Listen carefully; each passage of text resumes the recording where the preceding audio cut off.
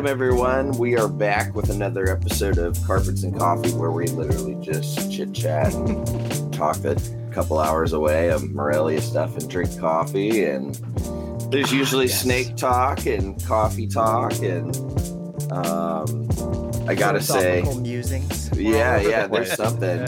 This morning, I had lofty ambitions that didn't pan out. I was like, all right, I'm gonna get up at 6:45. I'm going to just hit the ground running. I'm going to drive to Stockton. I'm going to go to the Sportsman's Warehouse. I'm going to get shotgun shells right when they open early, go get coffee with my buddy, come back before we record. And then I was like, they don't open till 9, so that's not happening. My buddy's working, so that's not happening. And I slept my alarm. I was like, no, I'm going back to bed. I needed a good night's sleep, and right now this coffee is hitting so perfect. Is it? I needed it. I burnt the damn crap out of my lip last week because I put the coffee in this like thermos that kept it so scalding hot for hours that by the time I wanted to drink it, it still hurt. Oh wow! So now I've let it rest. Bad. So it's not good. No, it's like when you make pizza and you know it's smoldering hot right out the oven, but that's when you still bite it. You're like, this is gonna hurt, but I love it. And then you're just ruined for the rest of the day because you're not gonna taste it anyway. Yeah, you burn the roof of your mouth. You ruined it. Oh my goodness. So no, but this coffee is perfect right now. You guys have probably been up and productive and doing stuff, and I'm like, hell yeah. Not me today. No. Yeah, I was worried I wasn't going to be able to do it because I was feeling so crappy yesterday from the shot. So I let myself sleep in and I feel great. It worked. Good. I'm the one non-vaccinated person here. Yeah. Yeah, I got mine about 8:00 this morning. I got mine. Woo. Nice. Yeah. Early. Yeah, they said about 12 hours is if you're going to feel stuff, you're going to feel it like 12 hours in, you know? So I don't know. We'll see. Take the rest of the day off. Maybe very tomorrow. Well done. Maybe tomorrow. Oh, but yeah. But you were talking about sleep and I'll just, we were talking about it before we came on and like, I was telling you about how I was talking to Nipper and I just felt like shit, man. I just couldn't get anything together and like just dragging. We didn't do NPR on Thursday because I didn't feel good. And it was, I just didn't feel right. Nipper's yelling at me. I got to get sleep. Of course. I get sleep. Man, was he right? I feel like I'm 20 again. Woo! Dude, it's huge. It makes all the difference. All the difference when you have to juggle stuff. Even for just a day off, like your day off it's meant to be enjoyed or be productive, whatever you have in mind. And if you're not like well rested, you're just gonna squander that day. Yeah, man. Yeah. So it's true. I'm ready, but now I'm gonna get hit with the shot later on. I'll probably be on death's door tomorrow. Like, hopefully not. I've heard it go both ways. I've heard the people that are like, nothing. So you could very well be fine. Setting alarm. Check on Eric in 12 hours. Yeah. Hey Siri. Everybody's things just go bleep. Please remind me to check on Eric. Yeah. But shoot. I did on the coffee front. I was on Amazon and I'm cruising around just looking at coffee stuff or whatever. And I stumble upon Real True Australian coffee shipped from Australia. Ooh. What? So it comes tomorrow. Ooh. Yeah, I'm pretty excited about it because I can finally taste what Australian coffee tastes like without the milk. I wonder if they sprinkled a little bit of like Australian dirt in there just because. I would love it. Yeah. I was just thinking if we were bad people, which we're not, sacks of coffee beans present opportunity. You sick man. Kidding. You 100% kidding. I would never. Jokes. Lucas is a wonderful. I just rewatched Breaking Bad. That's why. Yeah, Lucas is an ethical human being, and just want to throw that out there. His jokes are seriously just jokes. Yes. The views of this individual do not represent the views of the Empire Network. There you go. I'm kidding. I'm kidding. I'm just kidding. But yeah, because when you were actually in Australia, you couldn't get a cup of black coffee without all the other stuff in there, right? That was kind of the trouble. No, yeah, 100%. Yeah, just black coffee. Wild Timor coffee. Yes, award-winning Australian coffee. And then, the other thing that sucked me in, the company's called Wild Timor. And I'm like, come on, this is screaming my name. Yeah. Ooh, that looks good. I might have to order some of that and try that out. Yeah. I'll let you know on next week's Carpets and Coffee if it's any good. Yeah, that'll be Tune sweet. in to hear it live. Yeah. Oh man. Maybe we'll hit them up. Moscow. We should get Moscow. Nice. We could go full coffee snob and prepare like a little rubric and like check the boxes every week. There you go. I like it. I like it. Grading. Get on it, intern. Riley's been waiting a long time to say that. Did the intern just call me an intern? I think so. I don't know. We're both interns. Maybe Owen graduated him to. I have the biggest beard on this show. No, I know. I'm just kidding. I have the biggest beard on this show. I'm coming for you, though. This is true. Yeah, don't shave it for like 10 years. Me and Lucas, man, we're really catching up, Yeah. Like, oh. I just do it because like it's not a thing in my family to be able to grow a beard. Like my dad couldn't grow a beard if he wanted to. Right. And I can't. I'm the only one who can't. So I just show up looking absolutely Grizzly Adams as hell and they're like, "What the heck?" And I'm like, "Hey, don't be jealous, There you go. So, but one of these days I'll break down and get one of those like nice beard grooming kits and like really dial it in and just gotta let it grow. Reptiles brought to you by Dollar Shave Club. Yeah. Oh man, there you go. You're good. You're hired. Ryan says you're the intern with the most seniority. It's true. So Lucas is the intern that goes around delivering mail and getting everyone's coffee. I'm the intern who stands at the door and runs records, I guess. I take Owen's lashes. Yeah. Yeah, he does. Yeah, because I lash out on him. He needs to direct that somewhere. Yeah. Especially because now we're trying to be good stewards and examples and not picking on people like, retake or ball python community members. He's got to get it out somehow. Yeah. Right. Yeah. I suggested he lift weights or something like that, but he said that's too much work. So I don't know. Yeah. That is. He'd be looking like Nick Mutton. Yeah. Oh boy. We can watch Owen and Nick Mutton wrestle in a cage match. God. To the death. Oh man. I would pay big money to see that. Winner gets all the rough scales. That's right. They're wrestling wagering snakes. I think if you put roughies on the line, Owen would go like into some weird Hulk mode. Like everybody'd be like, "What the hell happened?" He just explodes. I can hear Nick in my Nick voice. It's like, clearly you haven't thought about this all the way, Owen. Clearly. Oh yeah. Oh man. Yep. That would be too much. Yes. So. Oh, from last week's episode, I have a new arrival, a blue tongue skink. Man, more a really beautiful northern, right? Oh yeah. I got it from Justin Julander, Australian Addiction Reptiles. Man, so cool. Yeah, that's awesome. You know how, like, I don't know, I've never really been a skink guy. I don't know why. Like, it just kind of like, I don't know. I just never really like looked at them or dove into them all that much. So I don't know. You know how I'm sort of on this, like, looking at other reptiles and stuff. Yeah. And I'm like, that would be pretty cool to have. And my wife is like, yeah, I really, that would be cool. I would like that. I'm like, okay. So I'm like looking around and trying to figure out, like, who has what and whatnot. And it turns out, and I think I kind of knew this before, but like when you really start to look at it, they like follow the same exact colors as carpets, depending on where they're from.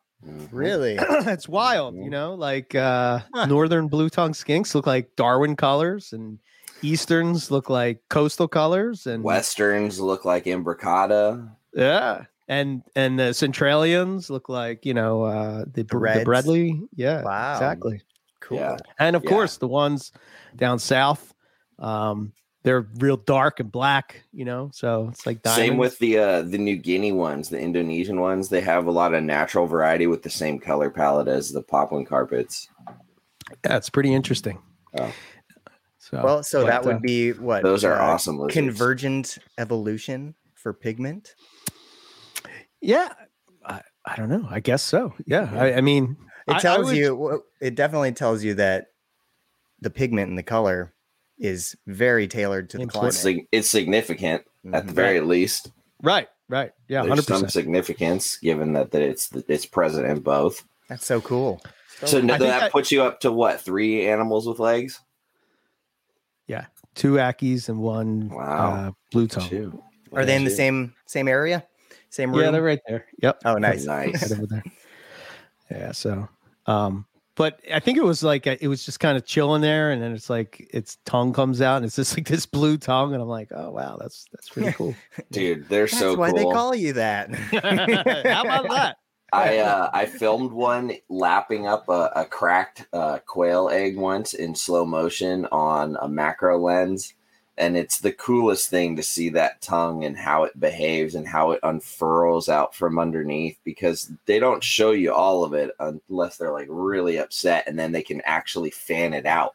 So like if they're just calmly flicking, it just looks like a tongue. But when they're really stressed out or like really putting on the display, it comes out and it can fold out and get wider, and they can really like make it big and blue and flush a lot of blood vessels into it. And it's impressive, man. It's really cool to see.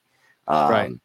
Obviously hope you never stress it out to that point, but if you do see it, it's, it's really neat. They're probably not as busy body, cute little neat lizards like your Ackies are, but they're really cool things, and you can feed them a lot of cool stuff. And man, they're just, I don't know. They're awesome. Yeah. So I got it set up in a little enclosure that's kind of got UV on it, and a little hot spot and stuff like that, and variety is the key to the diet and stuff like that. Yeah, they're pretty cool. I dig it. Now you can start building and making cool foam and rock ledges, like what is it, Coop's Reptiles. He makes for his blueies. He makes those cool like hides and really gets into it and films it and shows it off. You could start doing stuff like that. So I ordered I want to say it's a 2-gallon bucket of that Zoopoxy stuff from Mike Stefani from Mike's Monitors. And, we had him on the show at MBR, and we were talking to him and whatnot. And like, I was really liking his enclosures. Well, they have a group too. It's called Zoopoxy something. And basically it shows you like what can be done with it. It is freaking amazing what you can do with this stuff. Yeah. Man. I mean, like they're making rocks and ledges and tree branches and like all this stuff, and it looks so realistic. It's crazy. Does it adhere to like PVC and whatnot, or does it have to be on a certain surface? I think from what I understood from Mike, and once it comes, he's going to fill me in with more details, but he said, it's pretty good that way. Like I know what I saw one of the people do on the Facebook group was they sort of had like chicken wire almost that they formed into like this tree branch. And I guess they just Zoopoxied it up. And then when they were all done, it looked freaking amazing. Like, and then you could stamp texture into it. Yeah. Using like latex molds and things. I guess as good as your artistic skills are is like, if you're really good at that. That's awesome. That's really cool. Building any enclosure features or full on enclosures for that matter is tons of fun when you have those types of tools and like artistic ability at hand, people supporting you, and like you can really just make it specific. It's so much fun. Like the process is fun, the end result is fun, seeing the animal use it is satisfying. So it's cool. For sure. That. Yeah. Exactly. Wow. Yeah. You know what I mean? Yep. That's pretty cool. Yeah, that's awesome. I mean, that's really taking it to that like private at your house zoo status that we talk about. Yeah. And that's sort of like, I guess, kind of like what I'm, if you're going to do it, right, you do it right, Yeah. I mean, like, why mess around? So the guy who built the 5 big monitor exhibits at our shop, he makes latex molds of like tree bark and rock texture, and then he keeps the latex. And so he built these exhibits. He used concrete, not Zoopoxy. Okay.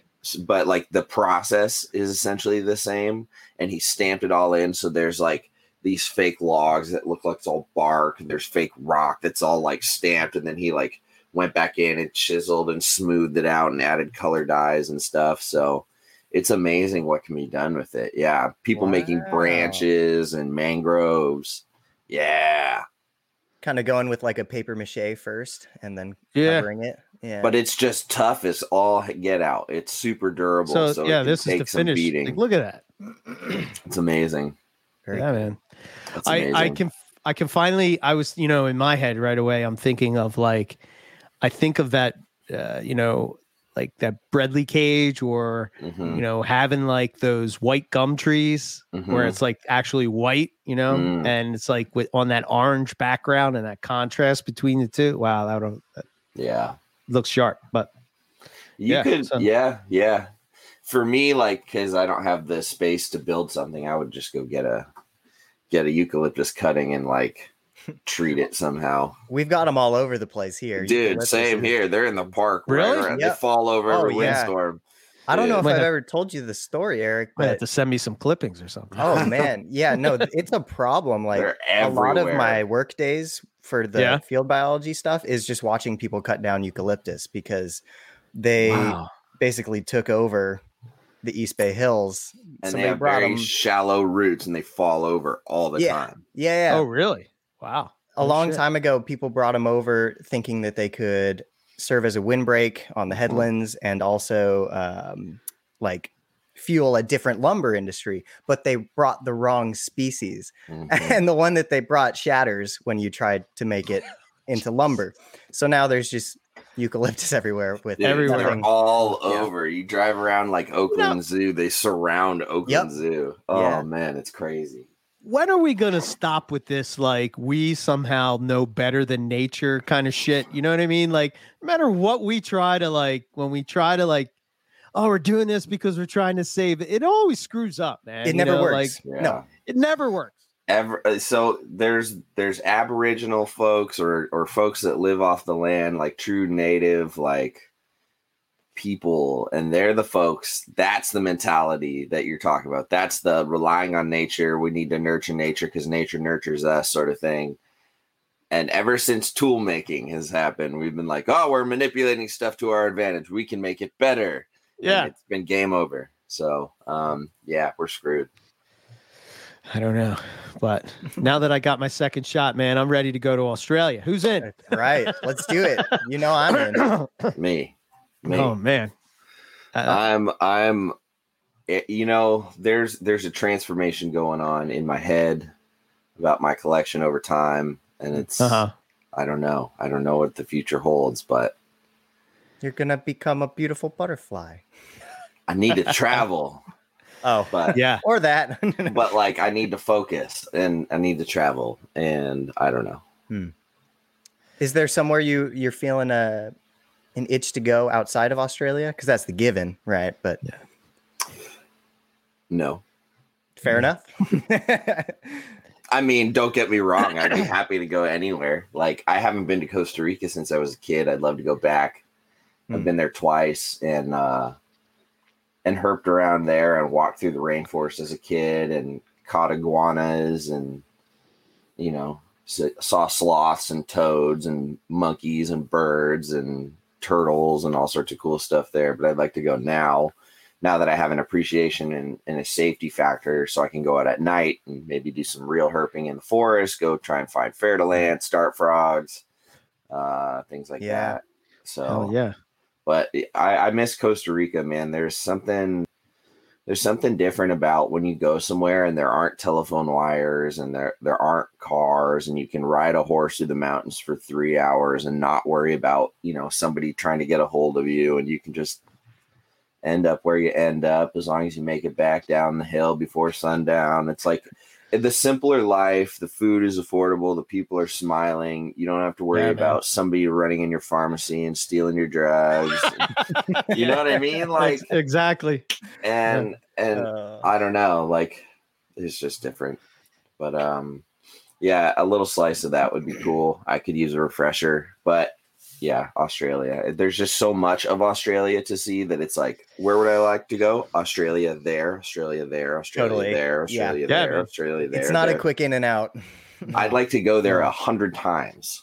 Yeah. Easy. Yeah. I'll tell you this, you guys are younger than me. If you have the opportunity, you should take advantage of every time you can go. Every single time you can go, you should just do it, make it happen.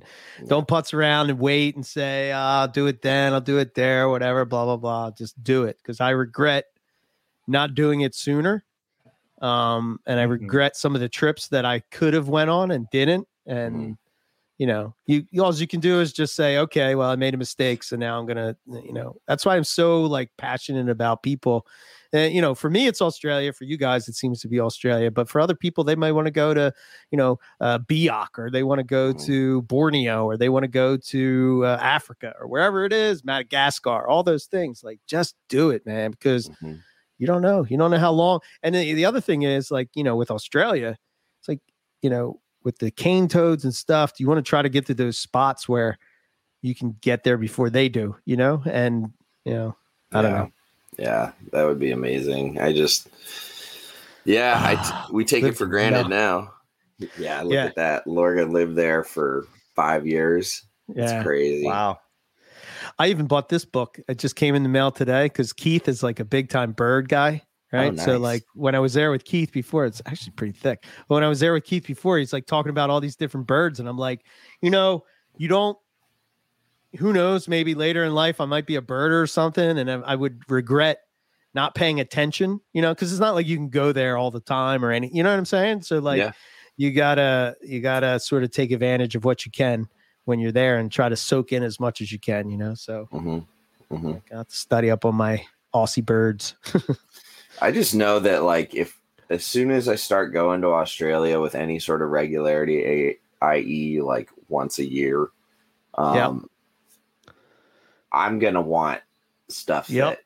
This morning I grabbed my phone and like, it was like, what time is it? Oh, okay. And I opened it and I opened Instagram, and the first thing I see is East Bay Vivarium posting babies of Rankin's dragons. I'm like, son of a bitch. Yeah, man. I want those. Yeah. And just for the sheer fact that they're not your standard dragon, and I could see myself building like a black sand, like Spinifex grass, like crazy tank for them, and like having these little dragons running around, and like that would be so cool.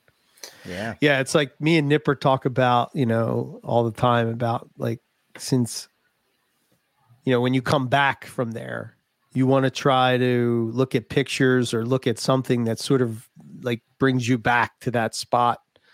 And, for me, that's sort of where I'm at with my reptiles and my collection and stuff like that. I want to be able to walk into my reptile room and have that feeling of, oh yeah, I remember seeing that. And like, I don't know, like these things that I sort of forget come back to me. You know what I mean? As you're like sort of revisiting these things and stuff. Like when I last week, I was on a photo sharing crazy mission of all these pictures that I even forgot I had. And I was looking at them, I'm like, oh shit, I remember this. Oh, that was awesome, though. That's not even, that's like a quarter of the pictures, and it's nuts. It's great. I was living vicariously through that.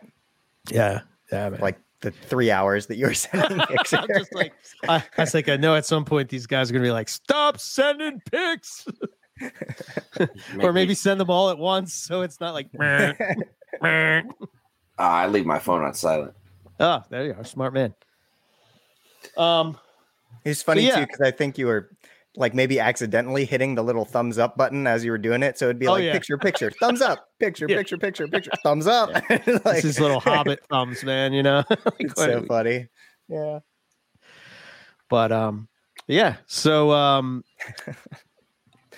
so I have a question, Riley. You're talking about we were going to talk about in this episode like various setups for carpet pythons, and like, you know, I think at this point a lot of people have talked about like how you can keep them better, or like some of the things you could do if you want to make a display, or like how would you keep them, you know, breed, all this different stuff, but we never like go into detail to talk about it. So I figured I got so many emails, and what triggered this is there was like I got like 5 emails from people asking about how to set up the first carpet, you know, and I was like, okay, well, maybe that's a good topic to bring up, you know, to sort of to go in the direction. So, but my first question is, before we get into that, you're talking about Spinifex grass. How do you recreate that? Like, how would you recreate that? That's sort of what I'm trying to do and trying to figure out a way to do it.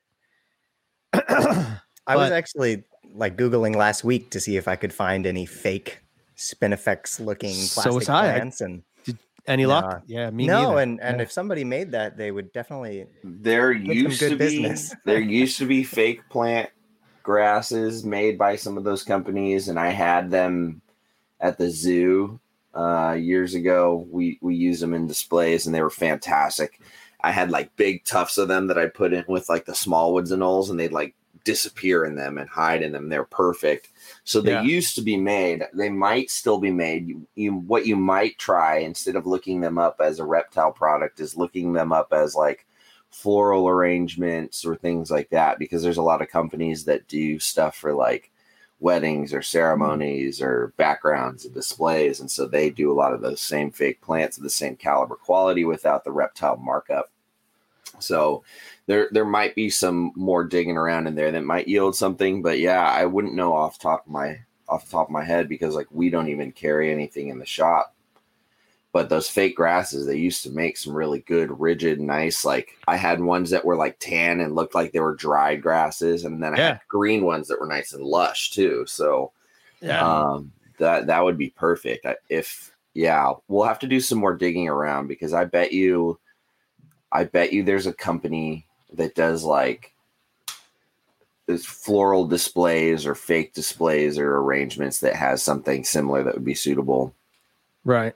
Not super Spinifex-y, but like stuff like this I really like. I got this from the vivarium, actually. Yeah, that looks like it was made by that resin in the bottom of a jar type mold. Exactly. Yeah.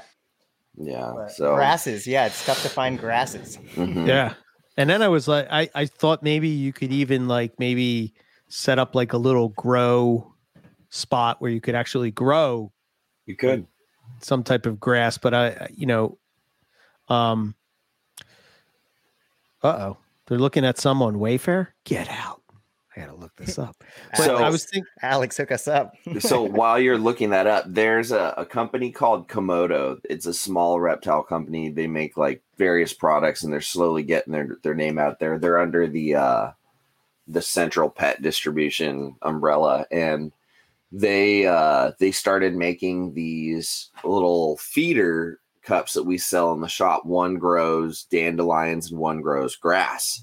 And it's just a little cup that's pre-seeded with the proper soil and seeds, and you just, water it and leave it in there. And it's meant to be for edible stuff for lizards, but the same concept could apply for just growing. And then before my bullfrog destroyed the tank with grass, I threw just wheatgrass seed in there and watered that in soil, and threw a Zilla LED light over it, and it grew fantastically before the bullfrog killed it. So you could certainly do that, and then just maintain the grass somehow. I got I guess this is what they're talking about. It's not like, there you go. Yeah, and you could pull them out of the whatever. They're usually, if they're fake, they're usually stuck in like a little foam foam block or something the size of whatever pot they're in, so it like fits seamlessly. Right. Yeah,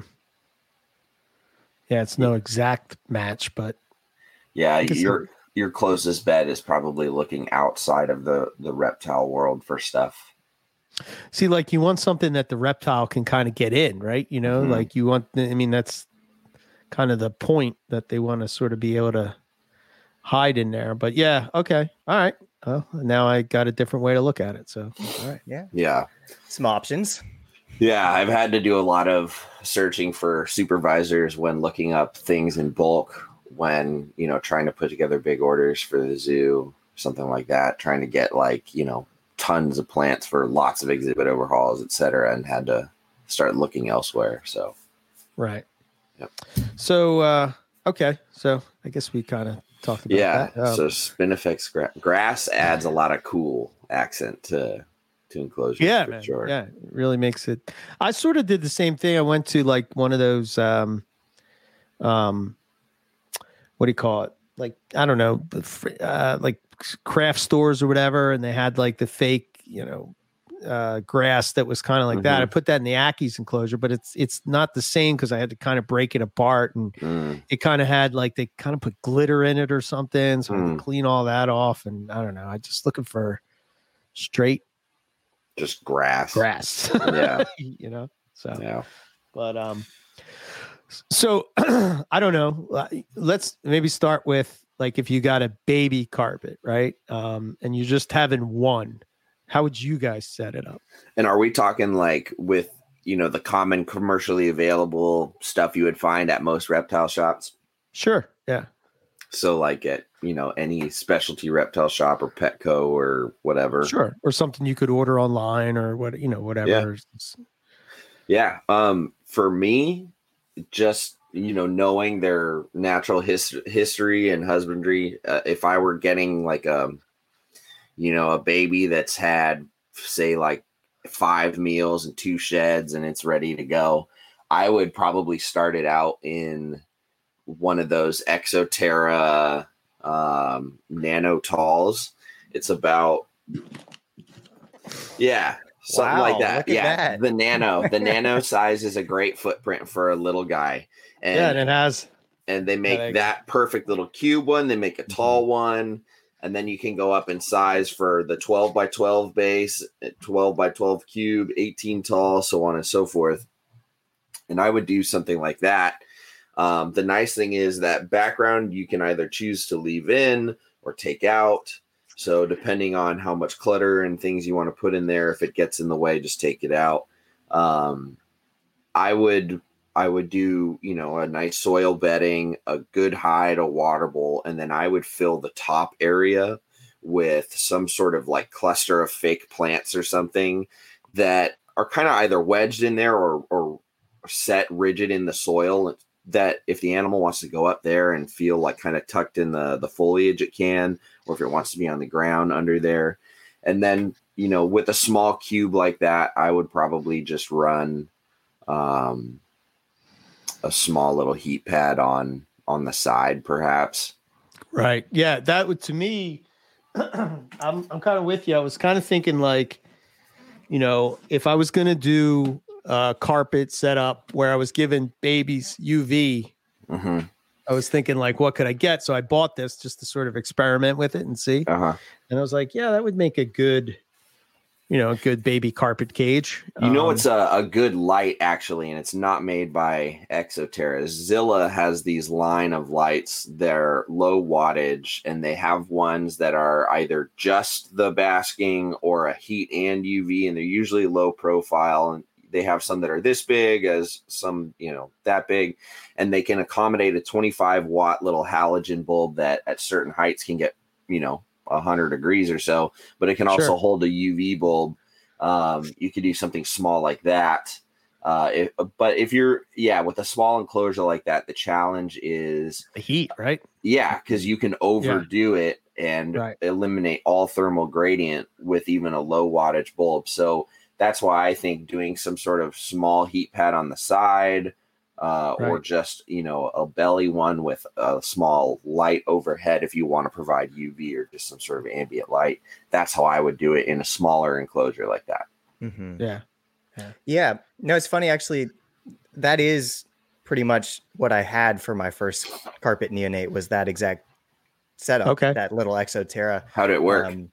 It worked fine. I started out, you know, because this was pretty early on, so I was figuring out what I was doing with animals. So I started out with just a basic heat bulb. I got one of the red ones because I thought I'd be able to sleep at night if it was red. That was wrong. So like I immediately went and swapped it out for a ceramic bulb in one of those cage fixtures that kind of just dangled above. So I did heat from above on a thermostat, which was probably in hindsight not the easiest way to go about it. A heat pad on the side. It worked. Yeah. But I had a probe and in that little thing and like a big old ceramic that if something went wrong could have easily baked that. You know, it was a really strong heat source for a really small area. You know? And then the other way that I do it now, now I just use the baby rack, but before that was the really secure little Ziploc Tupperwares. It's these ones that have like the foam around the lip. Clips. Yeah. They have 4 clips, so it's really secure. And then I'll just put that on top of a heat pad and you know, set it up like I would anything else. And that works really well. That's easy for quarantine. That's perfect for quarantine stuff, like a quick setup. Yeah. For sure. Yeah, I do the same. Yeah, it's I kind of, well, I mean, as far as like when I was breeding and keeping babies, you know, my basic setup was like I did it. It was more it wasn't as naturalistic to the eye, but it still gave the same things that the baby carpet needed, if you will.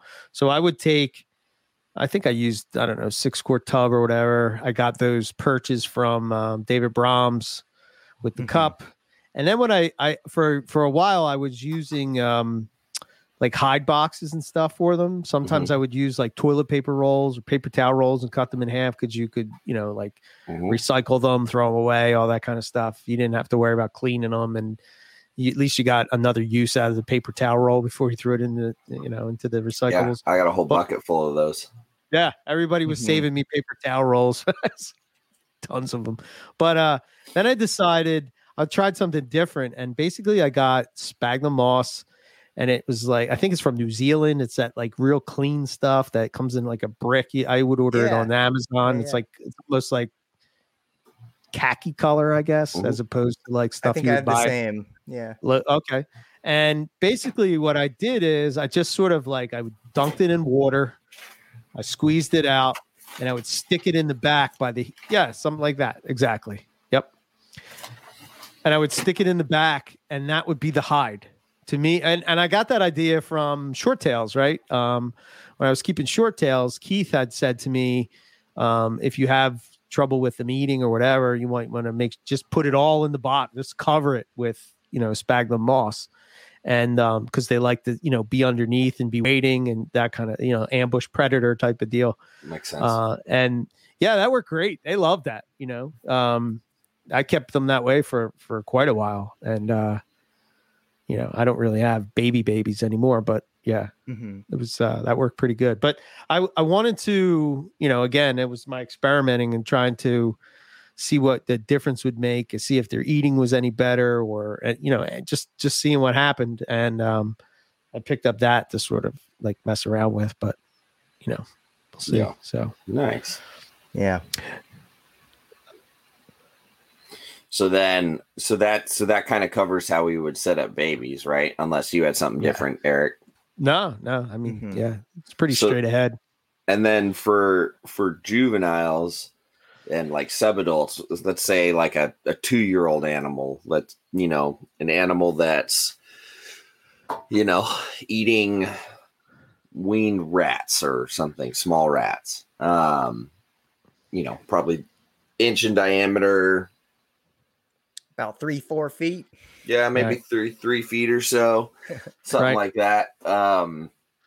that's when you can start really getting creative, because once you start getting into larger enclosures, you have more options.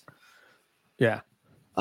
Personally, at that size, I mean, you can always order PVC cages and stuff online, but if we're talking what you're going to find in shops, you're probably not going to find, PVC cages in shops. So the generic Exoterras and stuff, I would do, well, see, even those, they're like, once you get bigger, you get a glass tank and you have screen, you have a hard time keeping humidity in. And, as much as we preach carpets are bulletproof, you will find that those tanks can be rather arid. So Zilla actually makes tanks where the screen lid comes with little plastic inserts into all the mesh regions.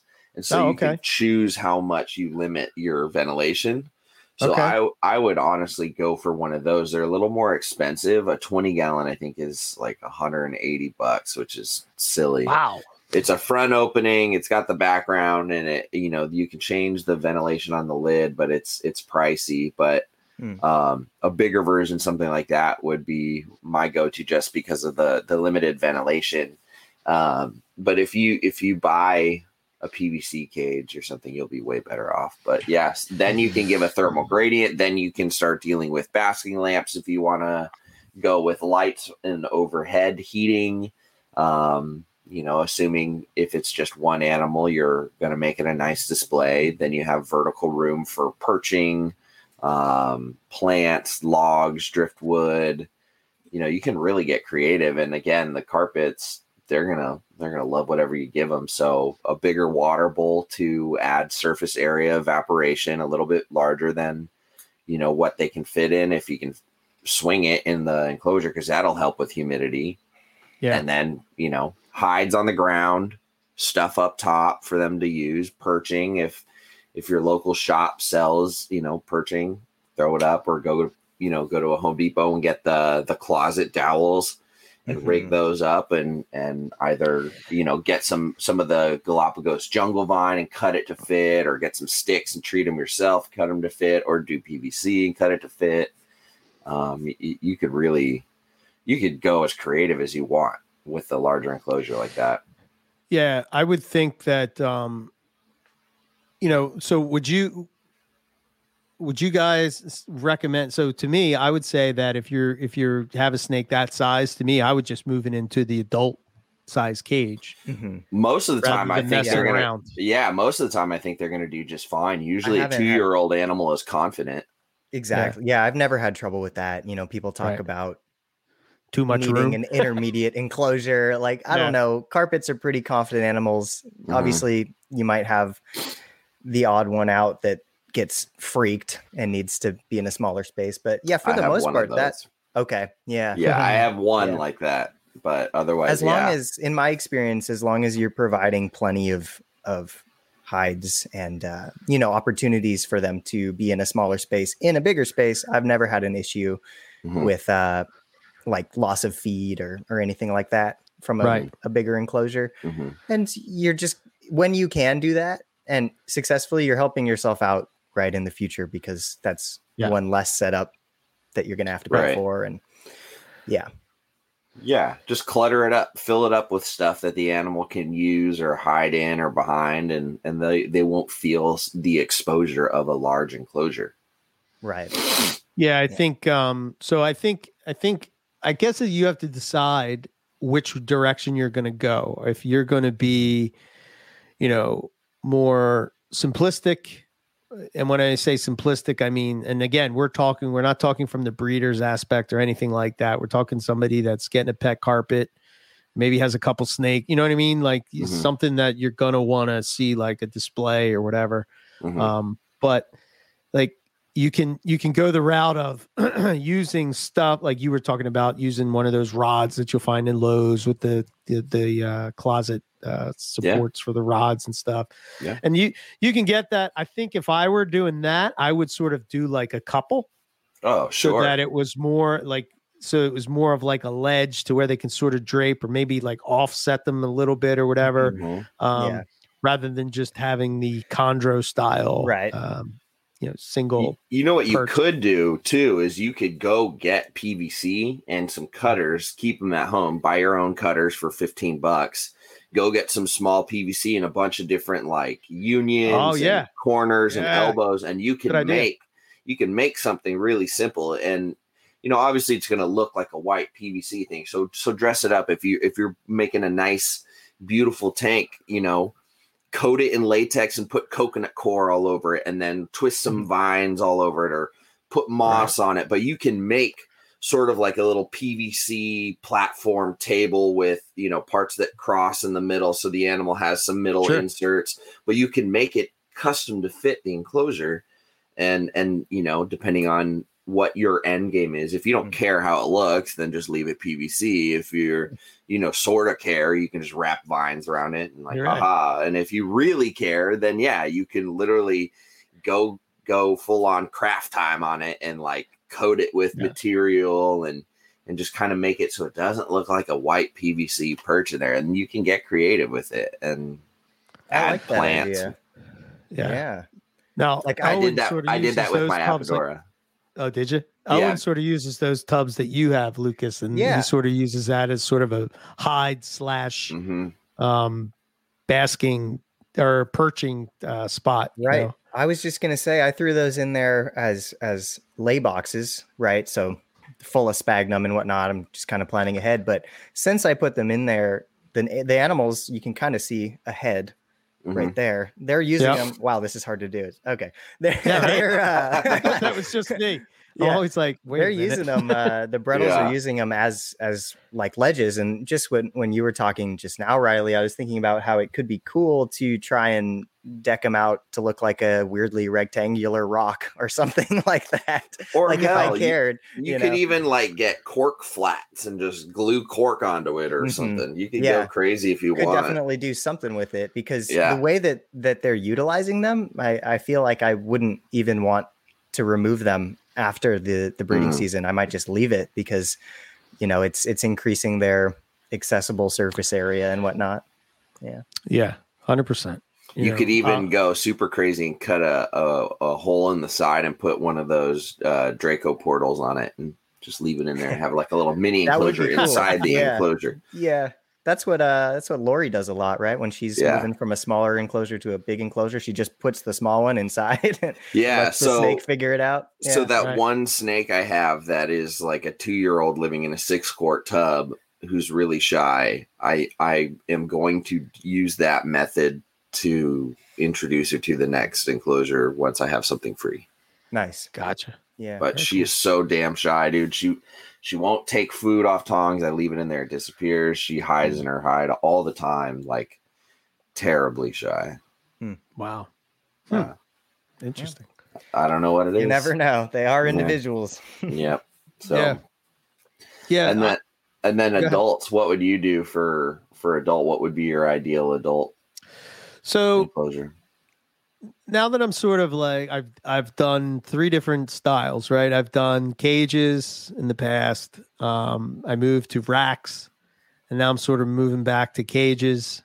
But to me, I think I'm going the route of either building my own or, I was talking to Chris Foley. He's kind of doing cages now and such. So, obviously he's kind of busy at the moment, but like, and I'm in no rush. But so like diamond python enclosures that I'm looking at right now, I have a couple ideas, but height is key for me more so than, obviously I would think it would be 4 foot, but I think especially, a lot of people have asked me about housing snakes together, and what my thought on that is. And like, I've had some pretty crazy situations happen when I have 2 snakes in the same enclosure. And it's kind of like they miss the rat and they get the snake and, those kind of things, and you're running it underwater and all that stuff. It can be dicey. So you have to think about how you're going to feed them. I think after that, unless you have 2 males together, other than that, I don't know why you would run into any issues. For the 2 Brettles that I'm cohabbing. It's exactly like you said. It's just it's only dicey during feeding, and I just pull one out and don't risk it. It's not too hard, and then I don't have any issues. But I did have one thing happen like what you described. You learn.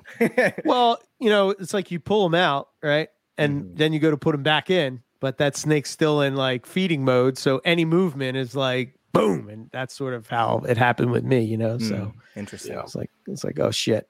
What do I have to wait 24 hours or like, some people wait. Yeah. Some people put them in a whole nother tub for a day. Yeah.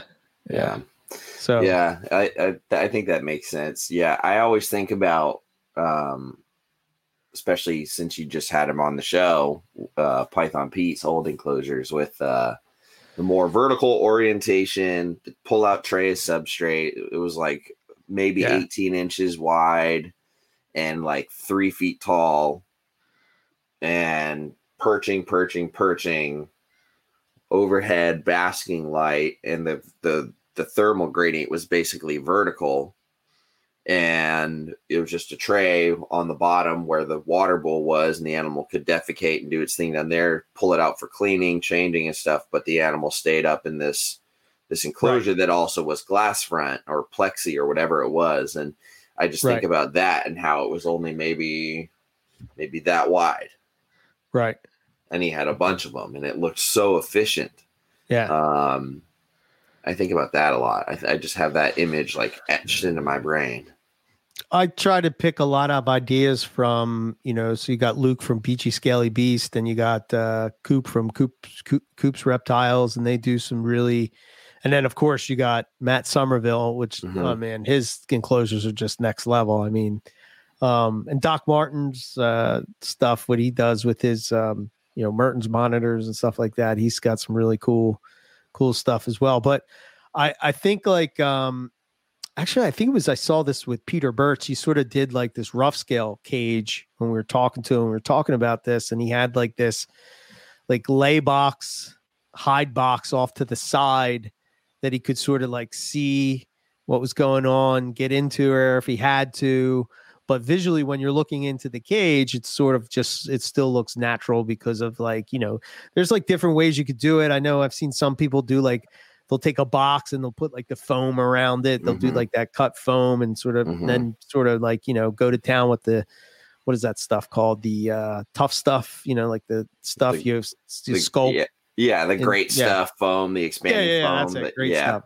And then, do some really, really cool things. And I think about that, like even with like monitors and stuff, like you want to have that nest box. It's so important, especially with them, to have like that dirt that they can dig into and whatnot. And how do you sort of combine those worlds of doing the naturalistic look, but having the efficiency if you choose to breed, and you don't have to worry about adding, nest box or stuff like that. So I think what I'm getting at is you sort of have to figure out what you want and what your plans are. And obviously they may change over time, but like, what would you plan on having one snake? Or are you having two snakes and you're going to try to breed them and see what happens? Like where do you plan to go? So sure. Yeah. And if it's going to be a display in your living room or something that you don't show off or what, its functionality has to come into, analysis before you figure it out. Yeah. Right. And it probably, your plan probably will change. I was chuckling when you were saying that because like, that was the plan, wasn't it? And then, what happened? Yeah. No, as far as what, all of us, right? What most pet shops are going to keep, usually the biggest enclosure you're going to find is an Exoterra Large wide, which is a 3 foot by 18 inch by 18 inch front opening. But occasionally, and we have 2 of them right now, you'll find something bigger that's 3 foot by 3 foot by 18 inches deep. And that's usually the biggest glass enclosure commercially available. It's like a $300, 3 by 3 by 18. And I've seen people utilize those quite successfully. Usually getting some sort of piece of like manzanita wood or 2, setting up some vertical sort of like sloped branches, putting a basking lamp overhead, and then having a hide down in the bottom, water bowl, some foliage, stuff like that. But again, you're dealing with a glass enclosure with screen top. A lot of them come with backgrounds now, so that is made of foam that adds a little bit of insulation. So if you want to be super creative, you could get one of those as your template and then get one of those cans of great stuff and really like fill in the sidewalls so that at least it's insulated on the sides and the back. And then that will help keep some of your temps and your humidity in. And then again, you have screen top, so you'll have to figure out, what you're going to do, how you're going to heat it, how are you going to provide, the moisture in that enclosure. And that's 3 feet by 3 feet of airspace that you also have to now manage climate wise instead of like a smaller enclosure. And I think that managing the ambient climate is much harder for the average keeper to just comprehend. I think people get basking spots and they get thermal gradients, but the ambient stuff isn't really talked about. And that's where I think people go wrong because they're trying to match a light bulb with the enclosure for the species, but they're not taking into account, well, how warm do you keep the room that you're keeping that enclosure in? That's like a basic question I ask a lot of folks is like, okay, are you running your AC at 68 all the time? Or you let it fluctuate with the summer out here? Like, how does that, because that'll make a big difference, 8-degree swing in your ambient living room, or wherever you're putting this enclosure can make a big difference. So, and most people, just the concept of a thermostat is like so extra to some people. Yeah. Which is hilarious. It's crazy because all these big corporate companies, they make really basic, simple, and effective thermostats for under $70. And people are just like, nah. Look at those people and say, do you have a thermostat in your house? Do you like your thermostat? Yeah. That's crazy. No, we just turn it on. We turn the heat on and see how high it goes. Just let it ride until we're sweating. Yeah, the as far as the thermostat goes, right? So I got a question for you. Let's see what you guys think of this. Like, so when you're setting up a thermostat, are you saying that they should have a thermostat as like a hotspot if they're using light? Not like a heat bulb, because then you're going to get pulsing just straight to that spot. Okay. Yeah, because if I were to throw a thermostat under just like a day basking bulb, it would heat up and then it would shut off, and then it would come on and shut off, and eventually I'm going to pop that bulb.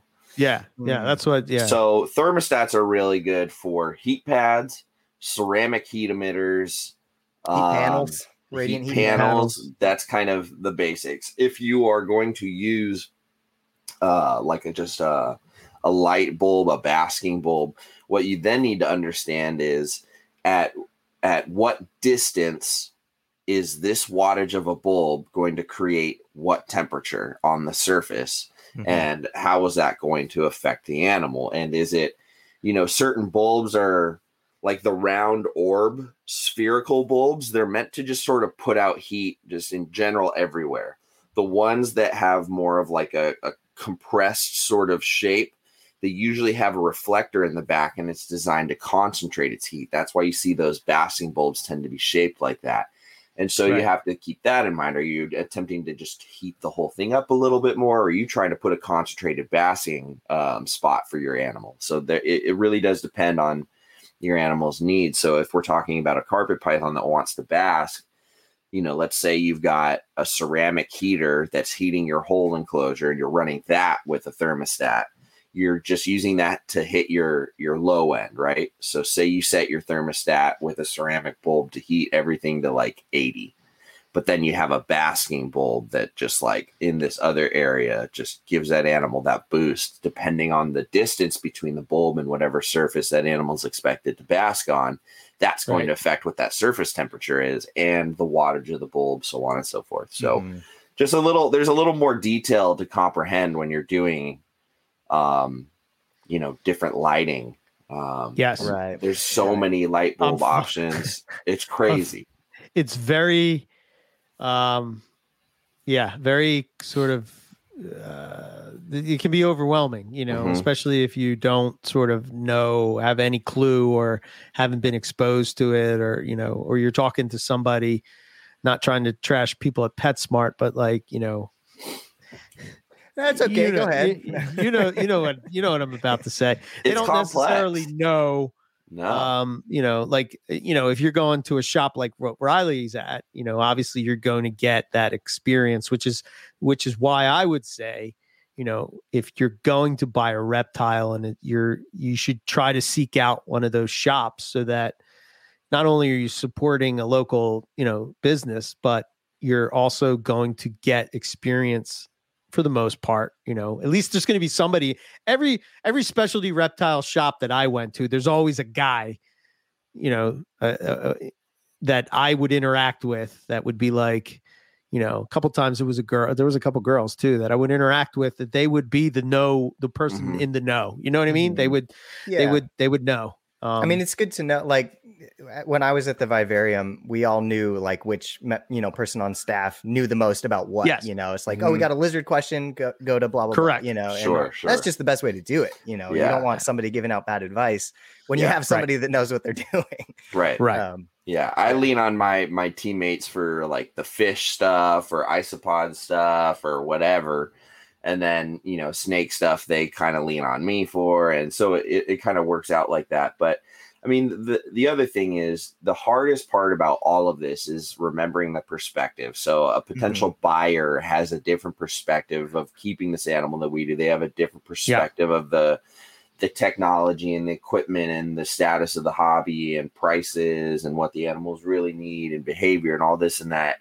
So, it's not like getting a dog or a cat where all you have to do is make sure their stomach agrees with the food and you take it out and clean the litter box. And it doesn't matter if it's warm or cold, the animal is going to be with you, like that. Yeah. And this is very different. Reptiles you have to control their climate. They can't just be willy-nilly, whatever. And they do have a very specific diet and they do have very specific needs and all this stuff, even in the most simplest of terms.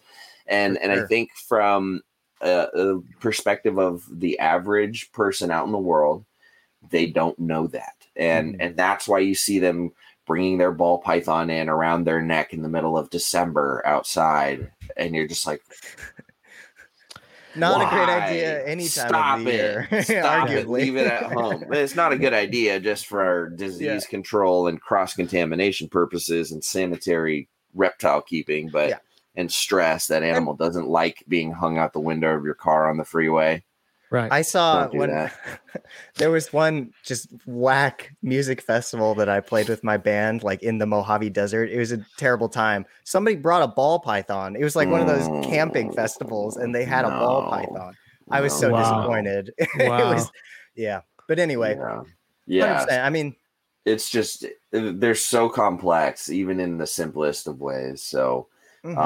Somebody, Alex Oliver made a good point about the Focused Cube is making custom tops for those cages, so you can get inserts where it's all PVC and they have ports for the cords on the back and they have small ventilation slits and stuff, but otherwise it's a PVC lid instead of screen. And that is a great option. You just have to then take into account what you're doing. Like if you're doing a light, then all of a sudden you can't just put it on top. You have to, make adjustments. So there's little things like that. Right. I was going to put this was a good tip, like floating corner shelves, like those Home Depot corner shelves. You could make those as like basking spots as you go up. That's a great idea.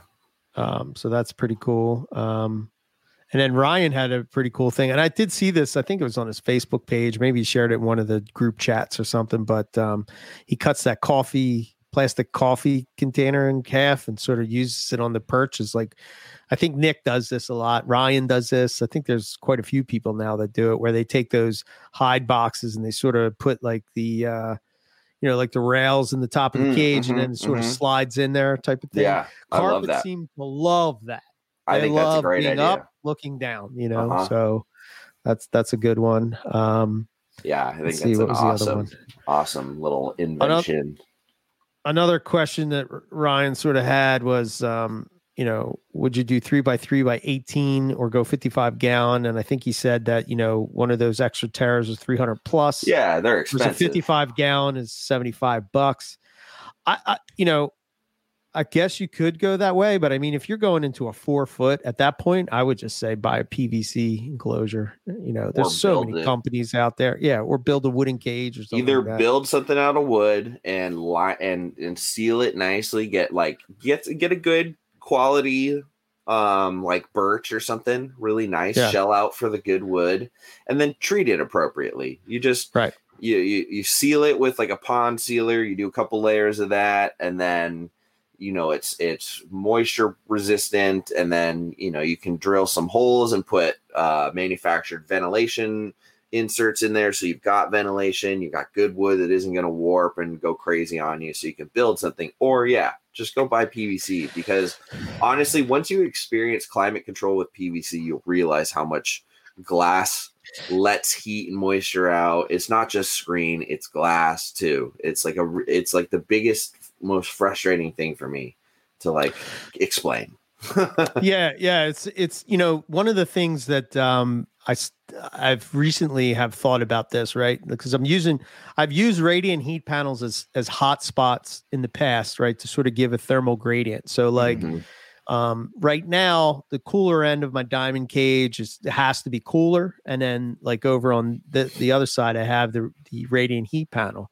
But I think you can. I'm not saying that you can't use them, because I have for years. You can use it as a hotspot. But what I would do is, especially if you're doing like a naturalistic setup, and say in your living room or something where the average temperature is like, say, 70 degrees or something like that, probably will be okay for a carpet. You know, as long as they can heat up, they may even like that temperature better. But if you get much below that, it's almost like I would take that radiant heat panel and put it on a thermostat and put it for, say, like 75 degrees, 70 degrees, whatever, so that if it did drop below, that ambient air within the cage would still stay at that 70 degrees. And then you could have that basking spot. You know, it's almost like you could sort of, I don't know, I'd have to experiment with this to sort of see how it would work, but you could have that basking spot on during the day and turn the radiant heat panel off. Right.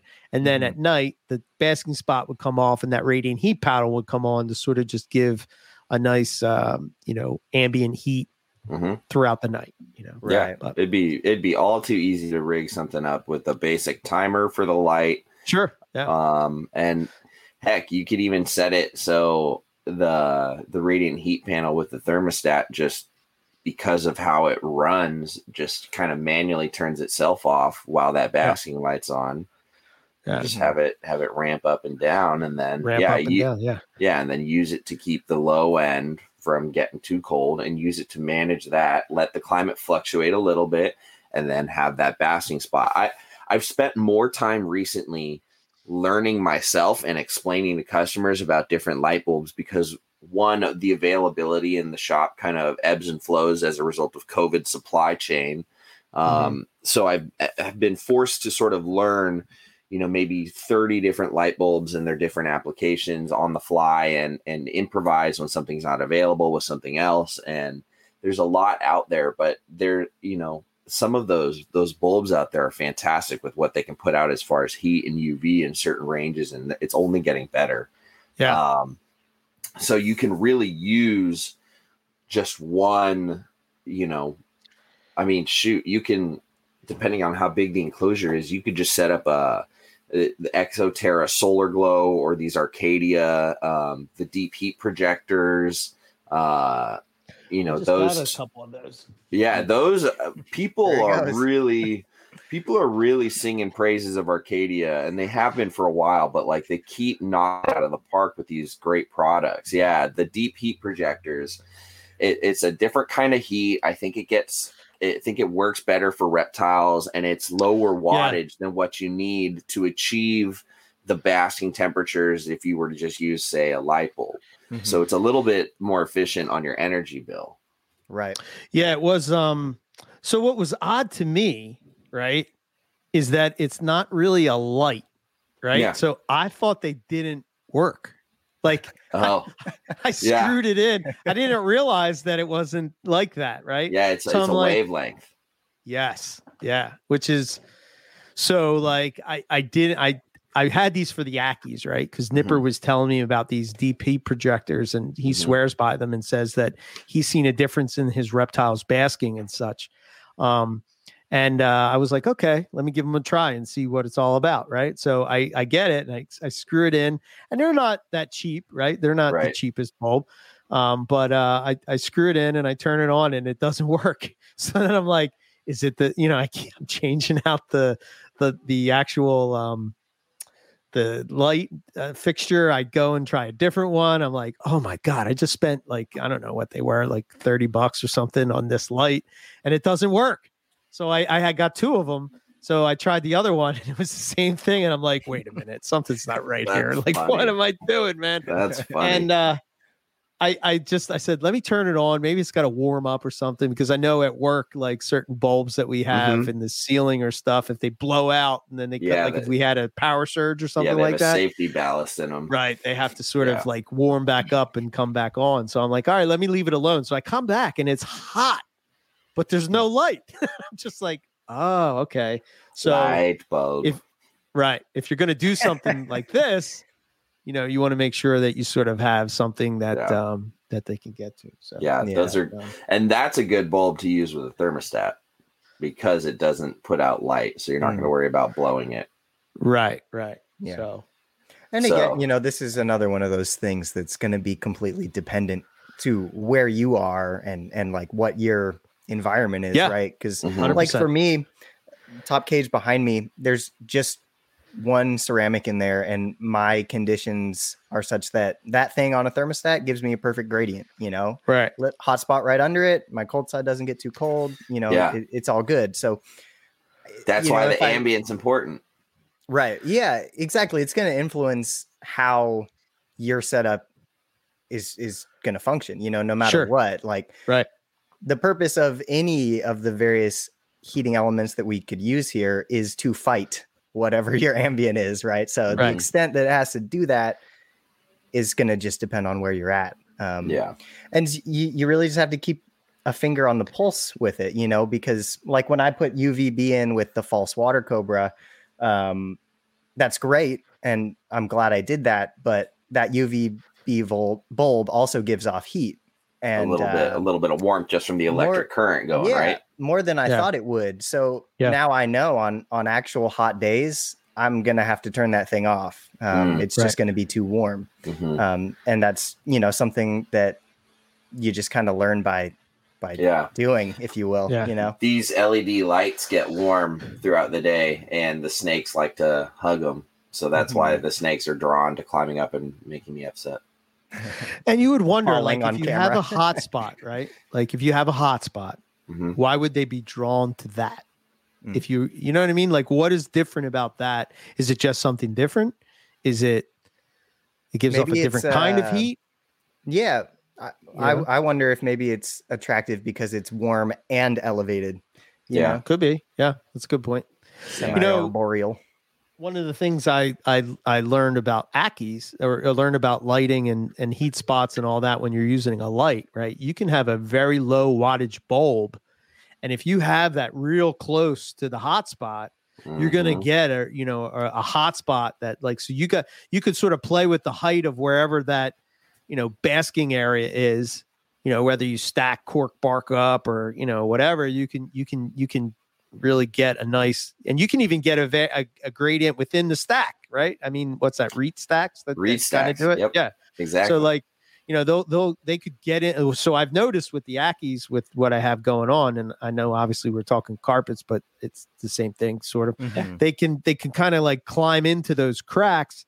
And maybe this crack is 85 degrees, this crack is 95 degrees, this crack is 107 degrees, and right out there on the basking spot is 150 degrees. Yep.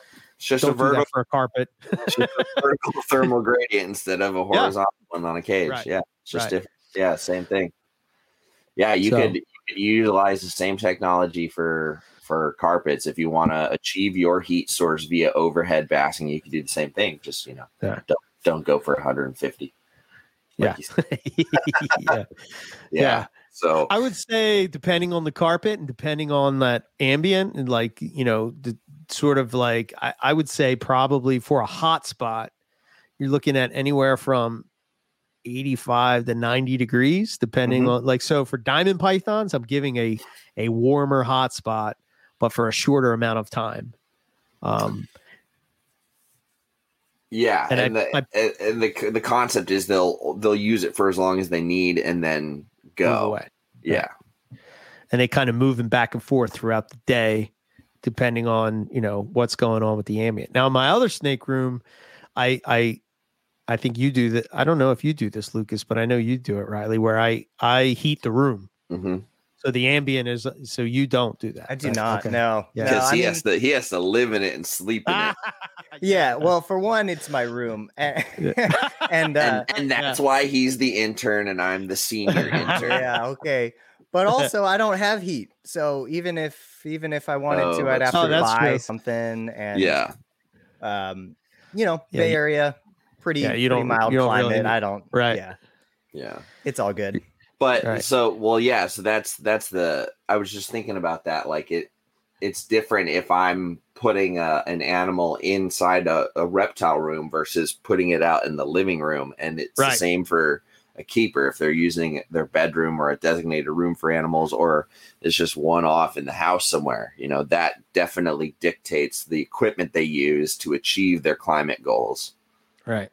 But yeah, if you're running it in a room like I am, where I have the thermostat controlling the heater and I'm heating an ambient minimum, then my enclosure heating elements don't have to work quite as hard to heat that same set point because the room is also participating in that goal. Mm-hmm. That's the difference, as opposed to having a living room, 40 gallon with a bearded dragon sort of thing and, heating that appropriately. Mm-hmm. Right. So I will say too, I mean, knowing that I'm not able to provide a super warm overall environment, like that's been the case ever since I started working with reptiles. Mm-hmm. Like it's actually pretty amazing how consistently I've lived places with no heat.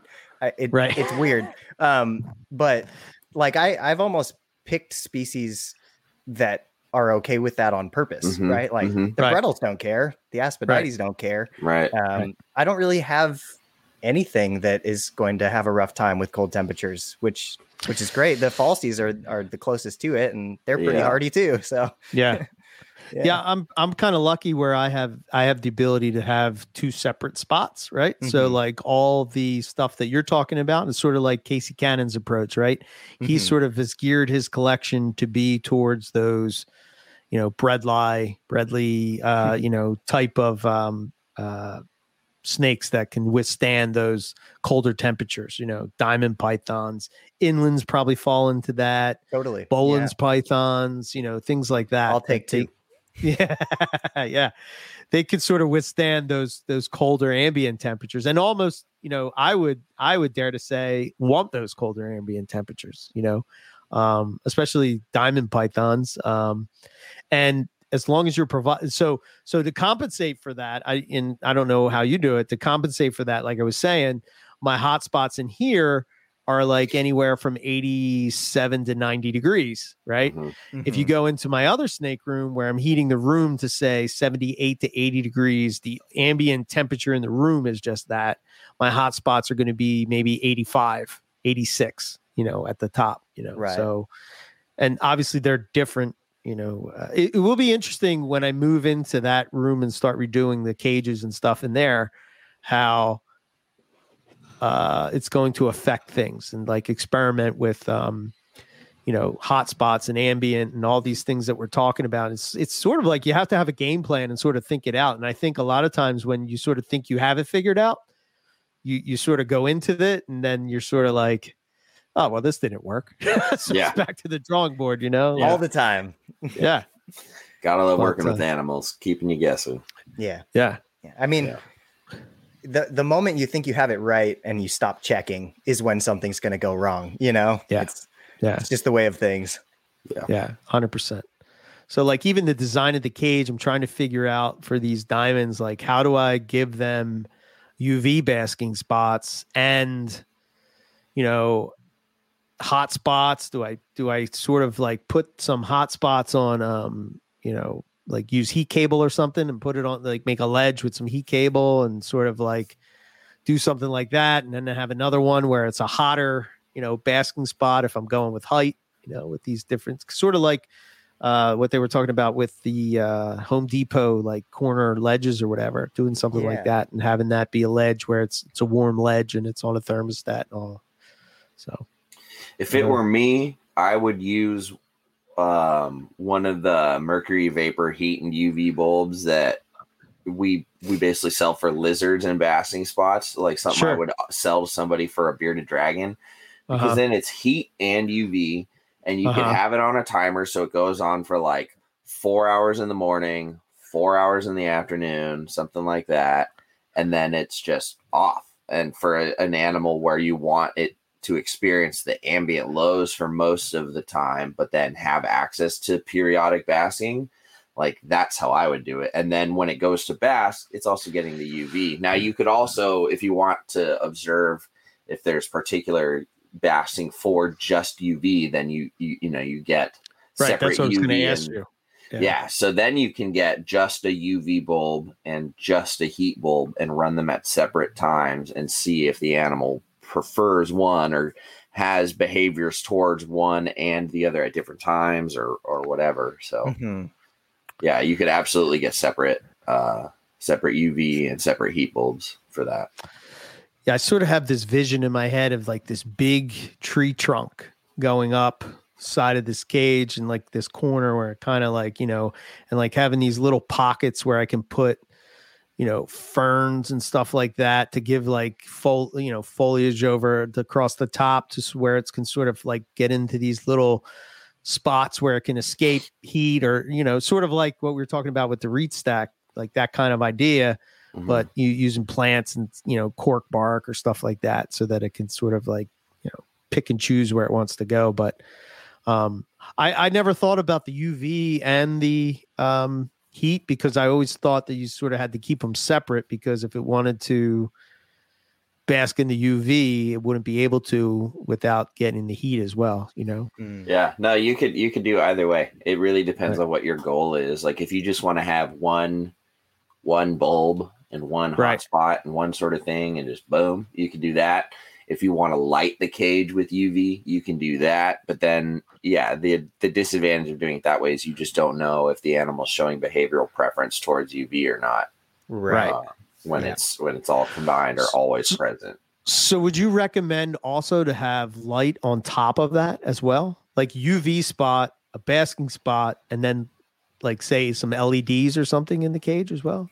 Well, yeah. And again, we're just talking like, this is like, sky's the limit type of, making the perfect enclosure. Yeah. If you want to do live plants, an LED will help those live plants stay alive, and LEDs aren't expensive. So if you want to be able to provide the photo period and light in the enclosure through artificial lighting, LEDs is the way I would go. You can get LEDs for plant growth as well, and you can set them however you want and set it all on timers. And then you can control UV and heat separately in their own fixtures if you'd like to do that.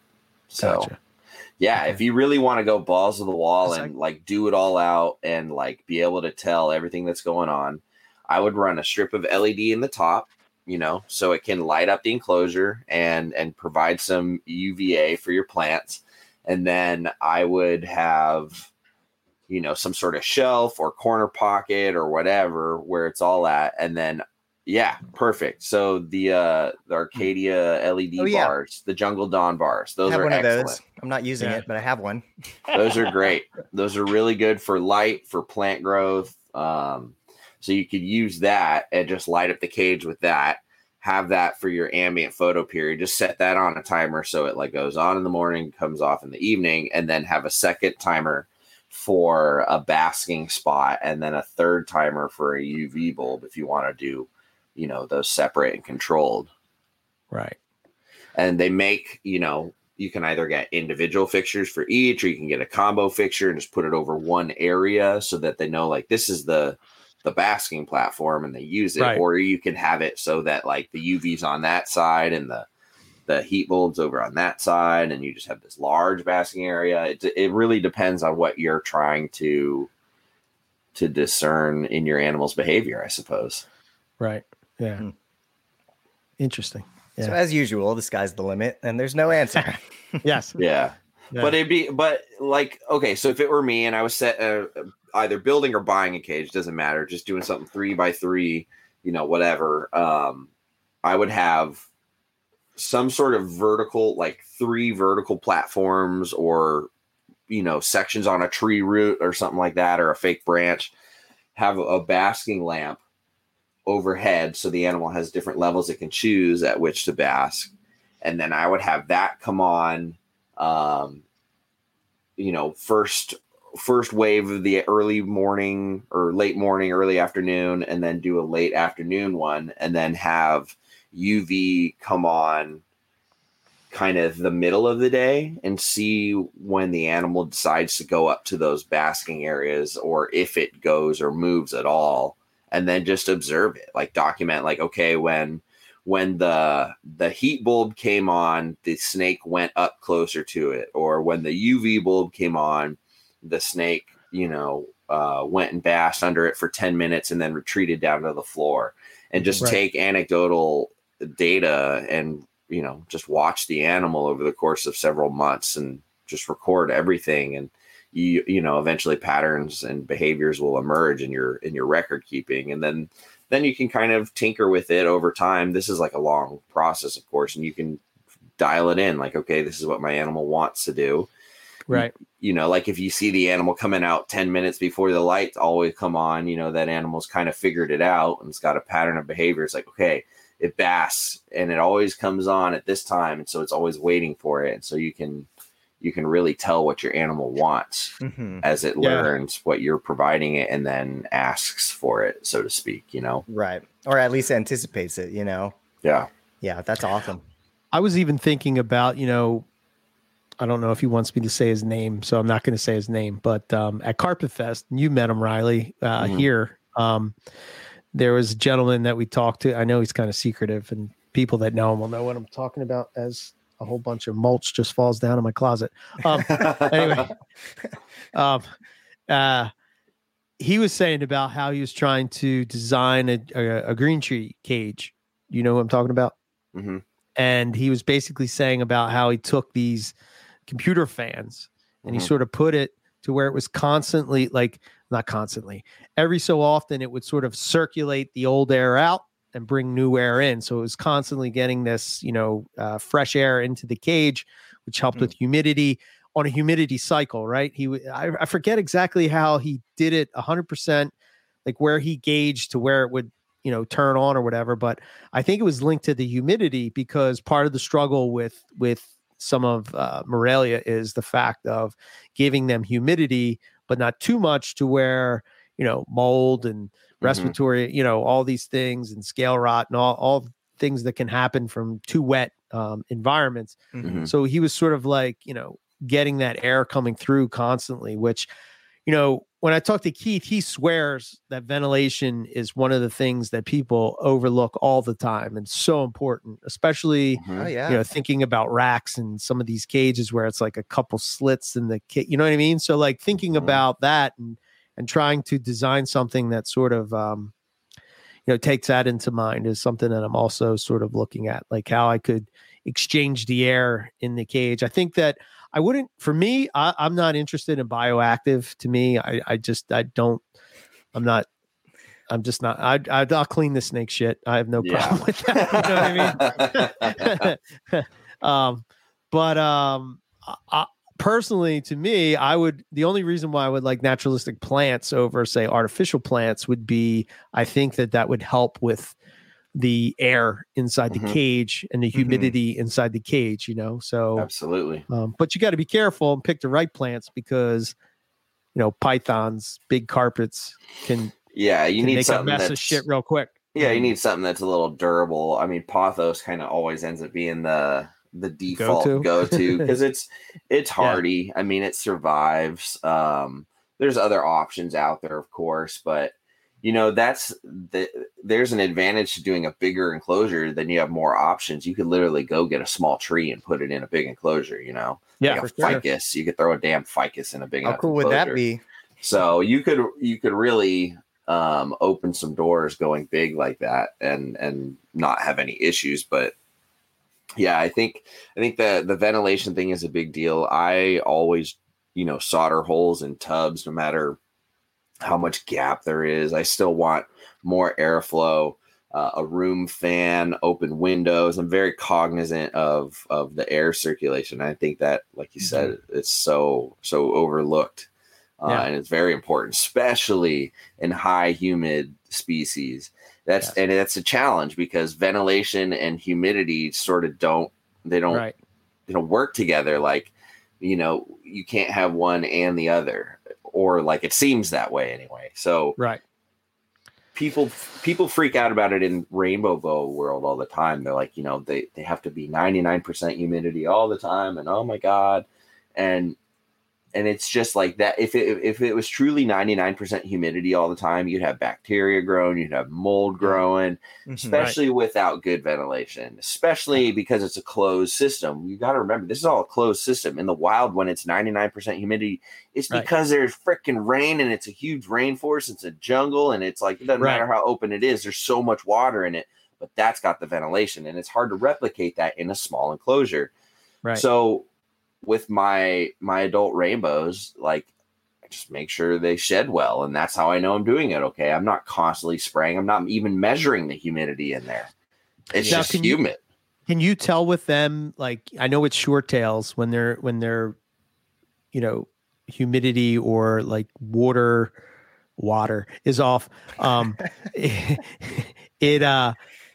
They sort of like their scales get like dimply or something. Do rainbows do the same type of thing? To where you can sort of visually see that the humidity's off? Okay. Do you see it in the eyes as well? I've definitely seen that with like sunken eyeballs. That's the thing with commercially available products like we're talking about now. Most people think they're limited to a light bulb, a glass tank, and aspen bedding.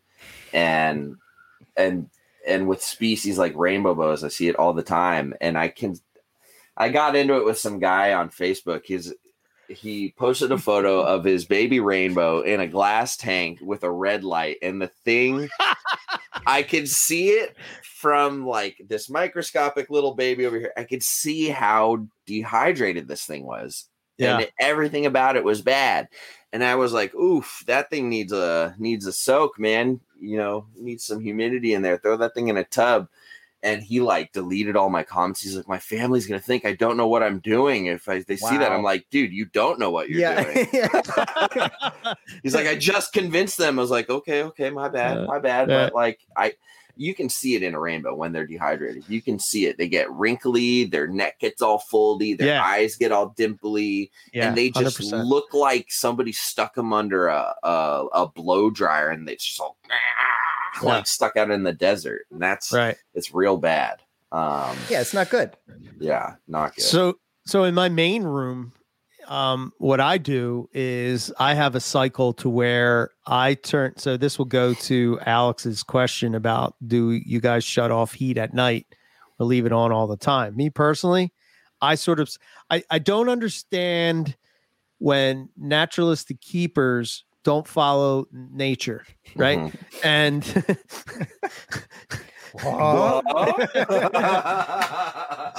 go down. Yes. Sun goes down. Turn the lights off? The big fireball in the sky turns off. Go down. 12 hours. So like I turn off all the heat at night. Everything. I don't have any heat on at night. No ambient temp. And I do this all year long. Now, I'm not, make sure you know the temperatures in your room. So if your room goes down to like 40 degrees at night, don't do that.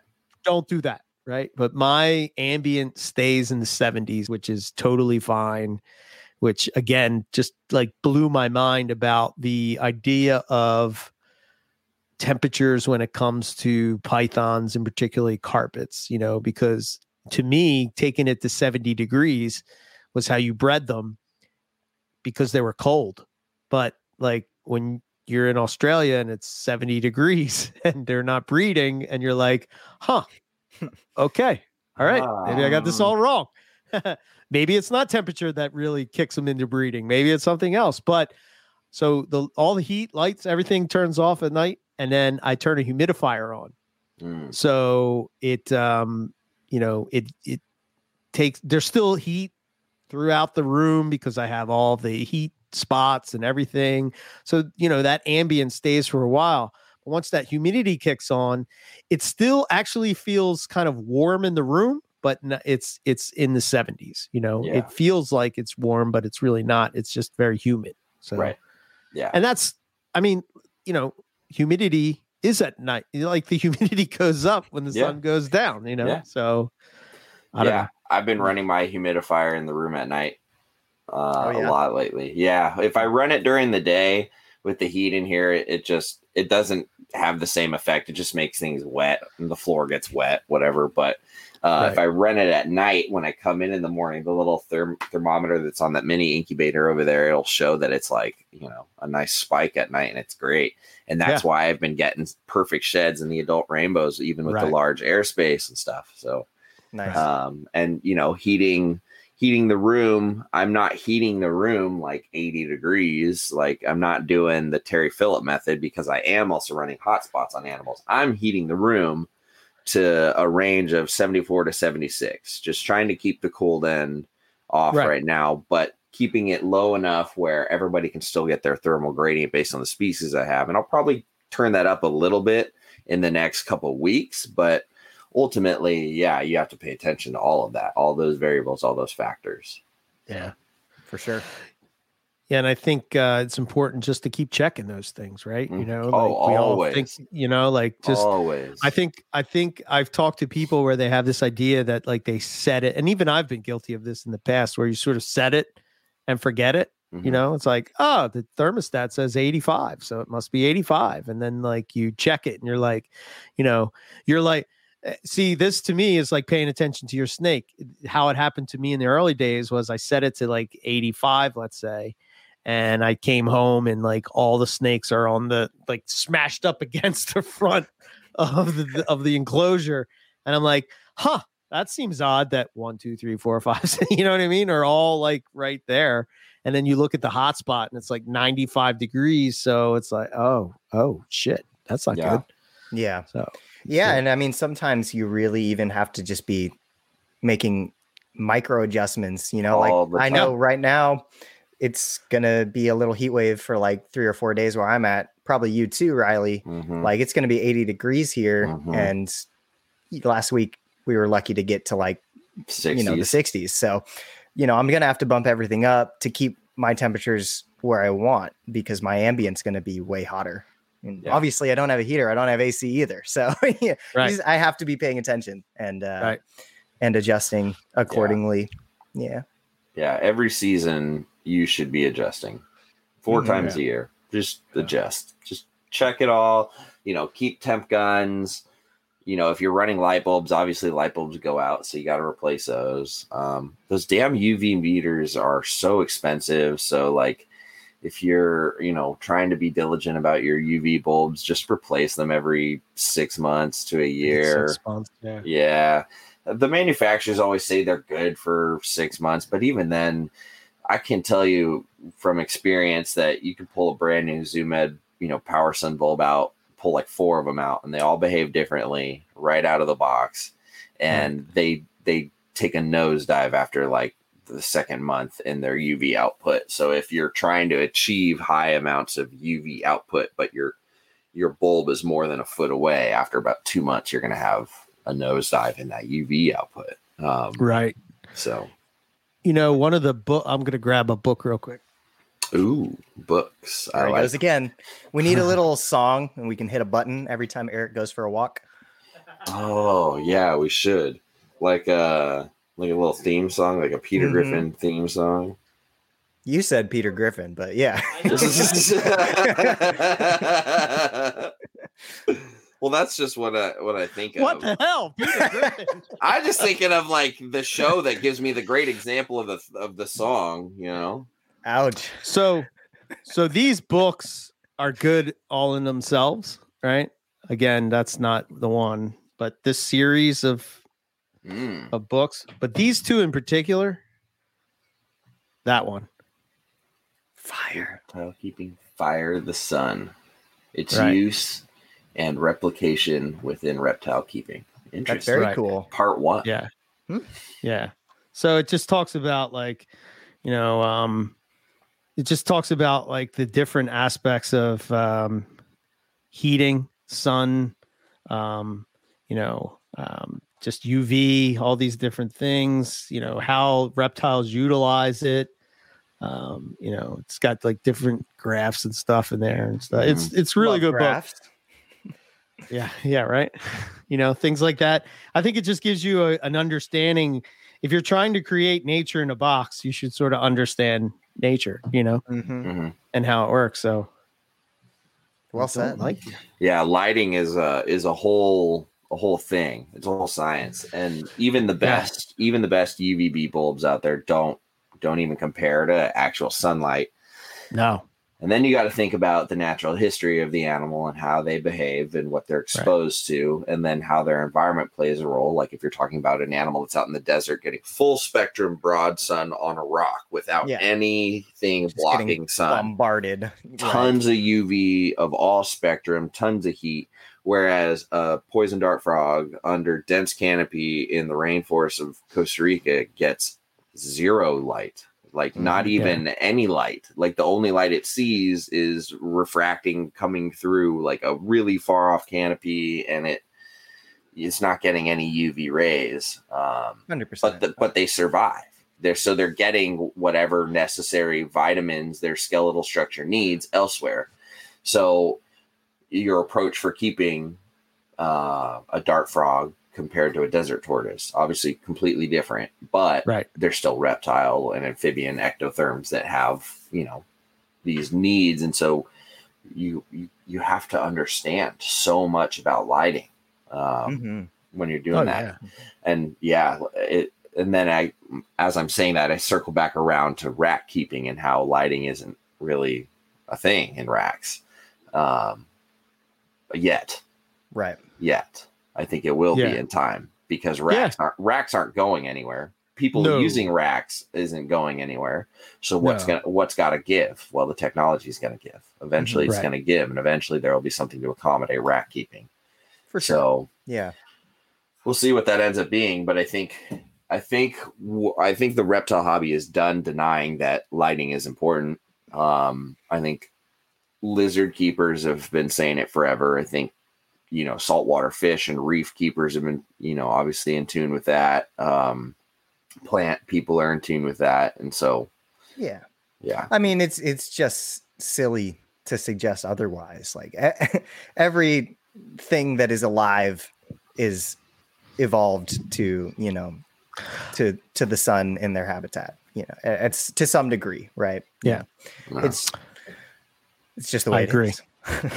Yeah, I would think that I would be surprised to learn if maybe some of the problems that we have with snakes, pythons, carpets, whatever you want to say, in captivity stem from our approach of keeping it alive as opposed to, you know, giving it these additional things that they don't need to survive. But, you know, I think about if you were lost in the woods, right? You know, and you have nothing but, you know, Cliff Bars, you're going to eat the Cliff Bars and then you'll survive. But like, you're probably going to look like shit by the time you get out. You know what I mean? Like, it's going to take a toll on certain things and it may affect your health overall. Like you're going to be alive, but like, you know, I hate Cliff Bars. Yeah, I know. I picked the so gross. Yeah. But yeah, it's that animal welfare piece. Like survival shouldn't be the benchmark. Right. Surviving versus thriving. That's the minimum. Yeah. So I think we're all sort of acknowledging that shift. Yeah. So let me ask this. You guys have dealt with the public, for lack of a better word, beginner reptile person, you know, like, have you seen a shift in that? Have you seen them come in from the base with this better understanding of this stuff? It seems like it's more snake part of the hobby than anything else. Have you seen that shift? I see a lot more beginners coming in with the impression that UVB and bioactive and big full displays are necessary across the board. Okay. Sometimes people have a misunderstanding of what that appropriate size for the species is, but they all seem to think that everything bigger is better. Yeah, most, the only thing is people are limited by is their wallet and space. But when that's not a limitation, everybody, kind of has it in their head that like, well, I should set it up and give it room, give it light. It needs this. Like what? The racks are still foreign to a lot of beginners. The whole concept of keeping things sterile and in these types of systems is still, people are still just discovering it when they're still beginners because they don't see that in reptile shops. We're not selling racks in the reptile shop, so. Sure. Yeah. Yeah. Yeah. It really wouldn't be for that kind of keeper. Right. Right. Racks. And it's a little hard for me to speak on that because I don't think I was around a reptile shop environment enough to like see an evolution, but at least during my time, like it was really a mixed bag. I'd have folks just like how Riley's describing, but then there would also be plenty of people that, were trying to be the next big rack ball python breeder, Of course. Sure. Yeah. Sure. So it was a mixed bag, but there were definitely a lot of people that seemed to want to offer a more naturalistic approach, which, maybe that is an evolution just in itself. Yeah. Yeah. I still think there's challenges with certain species that like, short tails always come to mind for me all the time. Like, I think of, I have to refer back to Keith and that, and like, those guys have tried different ways to keep these things and like, they seem to do the best in this sort of setup where it's a rack with a big hide where they can sort of get into that's humid and, like those to me, more so than any other python, they are a sit and wait ambush predator. Yeah. More so than, yeah, right. Exactly. So like, they're the type of species that's just going to like sit under some palm fronds until something comes past it, and then they're going to take a shot at it, as opposed to a carpet where I could say, yeah, they're probably moving a lot more than something like a short tail. So knowing your species is important too, Yeah, if you're going to set up a short tail in a naturalistic enclosure, just get any size enclosure that it fits in, throw some dirt in there, throw a bowl of water, and put a palm frond on top of your snake, and you're done. You're done. That's it. That's all it wants. And for those in particular, I say this too, they are very sensitive to temperature. Whereas if you keep them right, you have this window, and if you step out of that window at all, you're going to screw them up. Yep. Which is worth saying, know how your room behaves before you dive into a species like that, because if you have to run exceptional amounts of heat just to do that, your margin of error is very slim. You go too high, you got an angry animal. If you have a power outage, you have a dead animal. If you go too cold, you have a sick animal. And there are species that like you can be successful giving them a basking spot, but it sounds like they do best just kind of keeping them at a steady ambient. Yes. Yeah, just rock them at like 82, 83, keep them humid, and they're good. Yeah, they're not really arboreal. I know like there's been pictures of ball pythons and trees and stuff like that to where you could say like they go up, but I have never seen, have you, a picture of a short tail in a tree? No. No. I think physics would argue with that one. Yeah, they're heavy. Well, and I think this is sometimes where this whole cage versus rack debate always kind of gets screwed up, because you could be arguing with somebody that keeps short tails and you're keeping Amazon tree boas. Sure. And obviously Amazon tree boas are going to do spectacular in a natural setup with, even bioactive or anything like that. Whereas that short tail, like and not to mention the fact, here's the other thing, like when somebody's keeping bioactive for a short tail, right? Whew. Like they don't realize what do you think happens when that snake takes a shit? Like, oh my God. Yo, it's gonna man. flood. Yes. Those bugs are gonna Game be over. swimming in puddles of pee. Yes. Oh my 100%. gosh. They're not gonna be able to handle that. Correct. Mm. So No. that's why, there's certain parts of the community that sort of were like, no. And like, Yeah. I think like we just want everything to be either A or B. Well, and It's that's not that's that simple. the problem with the beginners is they think inside that rigid mindset. They think that it Right. has to be one or the other. They haven't come to the Right. realization in their keeping journey that there's a million colors of crayons in the box. There's like a Right. lot you can do. And then anything that's the newest fad, the newest trend is what is grabbed. And right now it's bioactive. And Lucas and I were on the Hurt Panel forum last week, and one of the questions that was asked of us that everybody kind of went around was like, what do you think is the most overrated thing in reptiles right now? And was it you that said bioactive, Lucas, or was it Summer? I think Summer said it, but my story with bioactive. I agree. Yeah. So her answer was that bioactive keeping is the most overrated part of reptiles right now. And not that it's wrong or bad or doesn't have its place. Like, it certainly has its place. For me, I think it's fantastic for frogs, small geckos, 100%. things like that. Other than that, I don't care. I'm not going to put in any effort into it because I've seen it be a waste and not successful with anything bigger than that. And so it has its place, but this whole persecution of anybody who doesn't keep their animals bioactive needs to stop. Like, if there's any newcomers listening to this, bioactive is okay. We're not trashing it, but what you need to understand is it has its application, it has its lane, and there are thousands and thousands and thousands and thousands of reptiles and amphibians that will not accommodate that style of keeping because there are thousands and thousands and thousands and thousands of those species out there. So there is no such thing as a one size fits all in husbandry for anything ever, period. The rigidity is like, it's just putting your brain in a box. Like, take the walls down and open up and learn it all, Yeah. There's nothing wrong with somebody keeping on paper. Find out why they're doing that, Right. Find out why they keep that way. Yes. Yeah, there could be a reason, like I know when I was coming up in the hobby, like there were so many different experiments with different types of substrate, for a while, cypress mulch was big.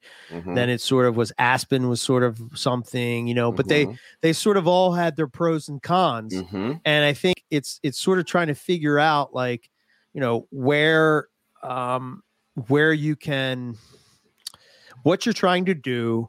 And more importantly, what species are you working with? Because I think like when we apply these general terms to everything, you just can't do it that way because there's just within carpet pythons alone, you cannot keep a diamond python like you keep a Darwin carpet. You just, you're going to kill it. You just can't, it'll survive for a while, but long term, it's just not going to work, so you have to decide what you want to do and where you want to go, and then sort of, what species you want to work with and try, I can't say, how much of, how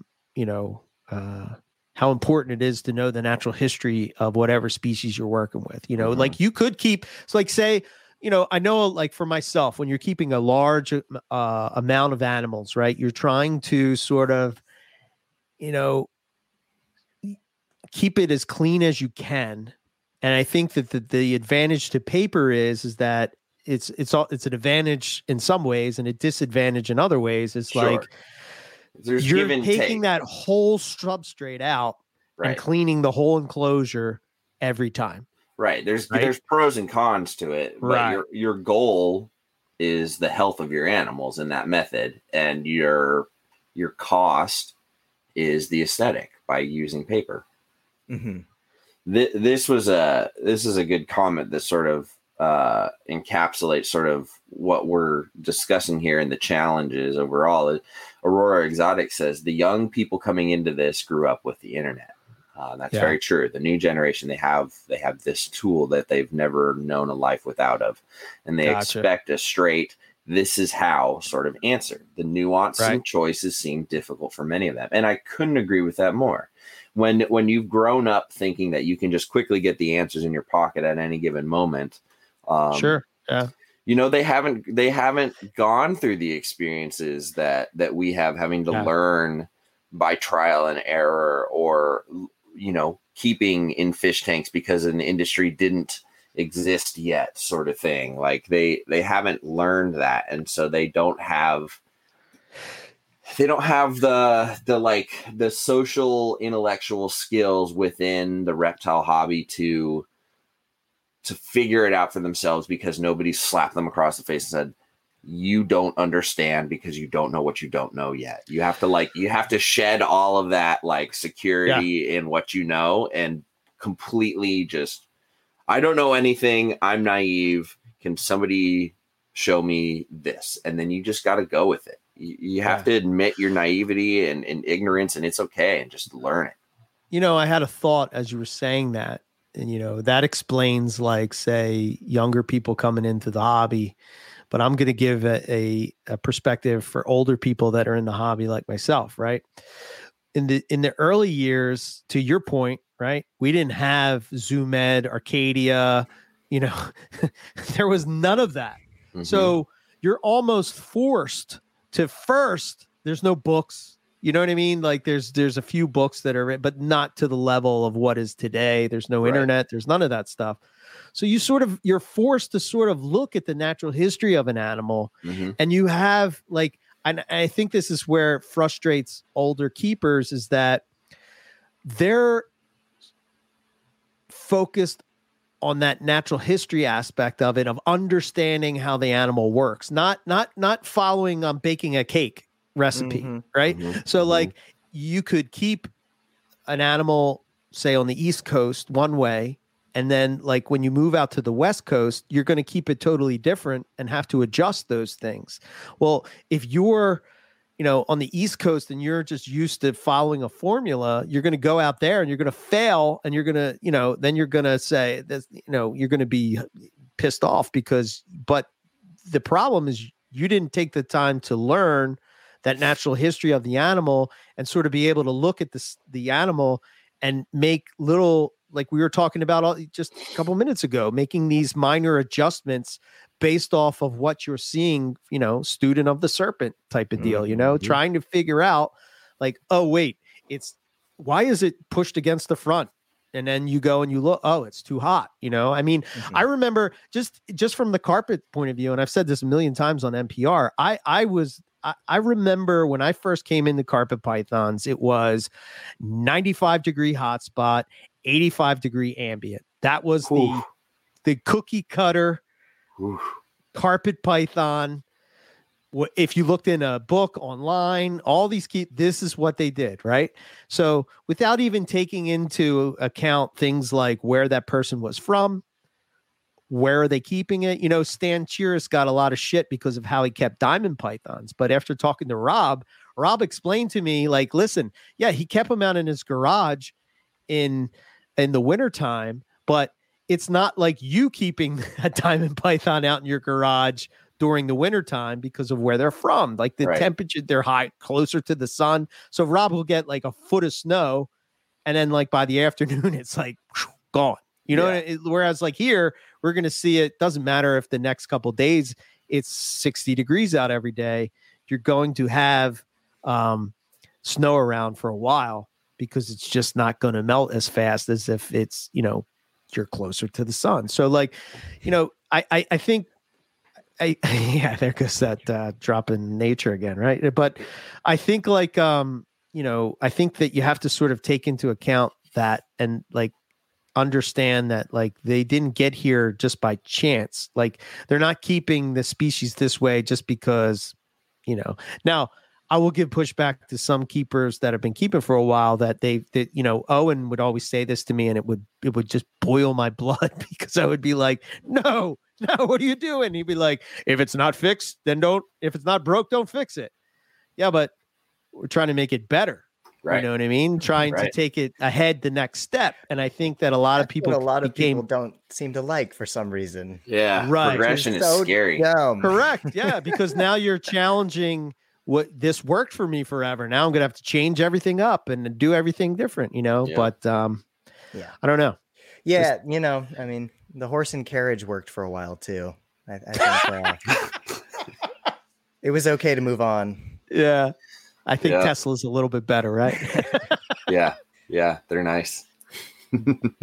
Yeah, that's a good point, though. No, that's a really good point. 100%. Yeah, it's interesting. Yeah, I wonder what our life is going to be like in 10, 15, 20 years. Looking back on this conversation, like, remember when we kept snakes without UVB? Remember when we didn't? Yeah.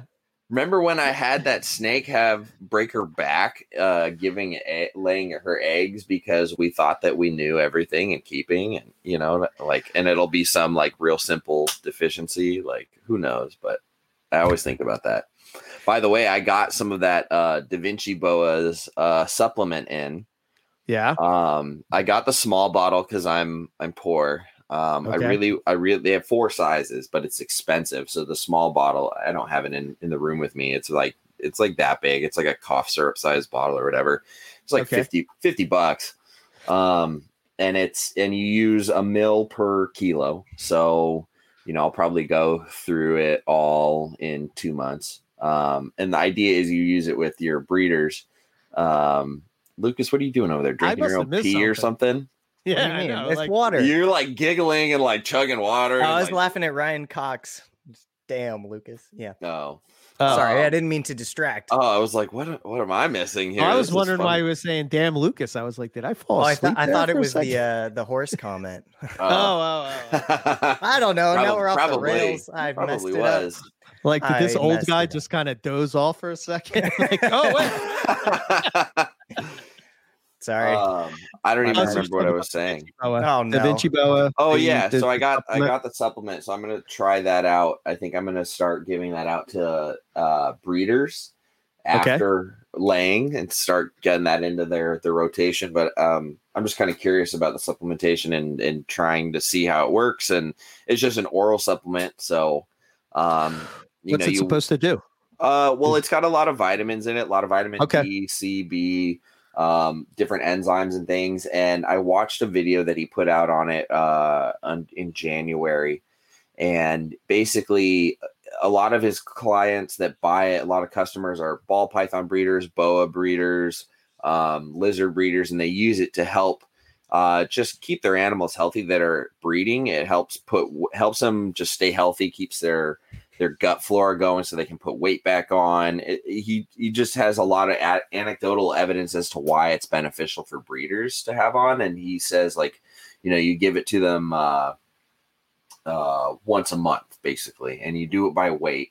So it's supposed to be a good supplement to help with, vitality before, during, and after breeding. So yes. I figured it can't hurt, I'd like to see how it helps, if at all, with the citrus tiger after her maternal incubation. Congrats on that clutch, by the way. Thanks, that's man. Awesome. She's right there. She's right behind me, right there in that she's in this tub. So that's her. And I know how much it takes out of a female. So I'm curious to see what it'll do with her after she's done with that one. So, yeah, dude, I cannot wait to see. Sorry, Lucas. I was just gonna say because I'm excited for a second here, but you're good. You're good. I cannot wait to see what an albino citrus tiger looks like, man. Yeah. I mean, I can't wait to see that. Yeah, it'll be interesting. I hope because it's like what I think it's going to look like. What do you think it's going to look like? Like I think it's just pre-shed or just like as it matures? I think as it matures, it's going to be contrast like you've never seen. Like, you know what I mean? Like I think it's just going to be. Yeah, it's like I think of. Have you ever seen what's the ball python morph? The black pastel albino. Hold on, let me see if I can. Yeah. Where You know it's what like I'm talking a about? crisp white No. and a real Yes. crisp. Yeah, like orangey gold, yellow. Yeah, they look amazing as babies. Actually, I think they hold nicely and look good as adults too. Yeah, I'm pretty sure Black they do because pastel Woma. Oh, Lucas, none of that Woma talk over here. Oop. You keep your Aspodites and your Panthasites. Nice. so like Wait, even if it's in reference to No. ball python morphs? Especially. Shoot. Shoot. How many strikes Yeah. is that in the last 5 minutes? Oh, I don't know. Swinging a miss. We'll keep going. okay, how do I? Oh shit! Here we go. Now I found it. I'm going to share it real quick. Yeah. Here we go. See, like that. Yeah. Yeah. Real. Or even hot. like It's right there in the middle. There you go. Yeah. yeah, Yeah. that. Real good contrast. That I'm black cur- will be white like that, and like you'll Yeah. have. Oh man, That's weird how it makes the pattern look like ocelot kind of almost. Yeah. yeah. Yeah, so we'll see what happens, and then I do actually want a fair amount of hets and not visual albinos, because I also would like to, because you know how hard it'll be to tell caramel albino from albino. Right. I would like to be able to see some hets and see if they're all caramels, if they all come out red, or if I get normals in there, because that'll help me prove out if the male's a super caramel. But he's white and yellow. Like his albino he's crazy. His white is like crisp white and his yellow is crisp yellow. And it's just phenomenal. So I wouldn't be surprised if he's a super. How do you think that the gray the portals side pattern, whatever you want to call it, is going to translate? What do you see there? Like, I think that'll be purple. That's what I thought, right? So it's going to be like these like yellow portholes on this purple side with this white, stripe, and then a yellow stripe. Dude, man, I'm so excited about it. I can't wait to see it. We just have to wait till May, end of May. Yeah, man. Holy shit. And then you'll get photos first. Okay. And then we won't share them with the world yet. We'll just keep everyone waiting. And then we'll let you get to pick which ones you want from the clutch. And then people can see. Yeah, I don't know what I'm gonna do with those, dude. Like I'm gonna have a hard time selling them, because like I know the project value, I know the sentimental value, I know the aesthetic value, I know the citrus tiger value, I know the morph value, and they're gonna be striped. So I'm just gonna, like I want people to have cool snakes, but at the same time, like you might just have to burk the clutch. I want man. snakes. Guess what's gonna get cut? Rainbow boas. Yeah, dude, oh man, I feel that more and more. I'm like, it's like, what are these things doing here? Be gone. I feel that more and more. I'm waiting on a clutch of Exanic Coastals. So if I get better odds and I actually land some Exanic Tigers, then I can let go of some of the ones that I kept from last year, but I'll be letting, a bunch of that go. So that'll be nice. But next year I've got 2 female tiger head Exanics in the lineup that are ready to go.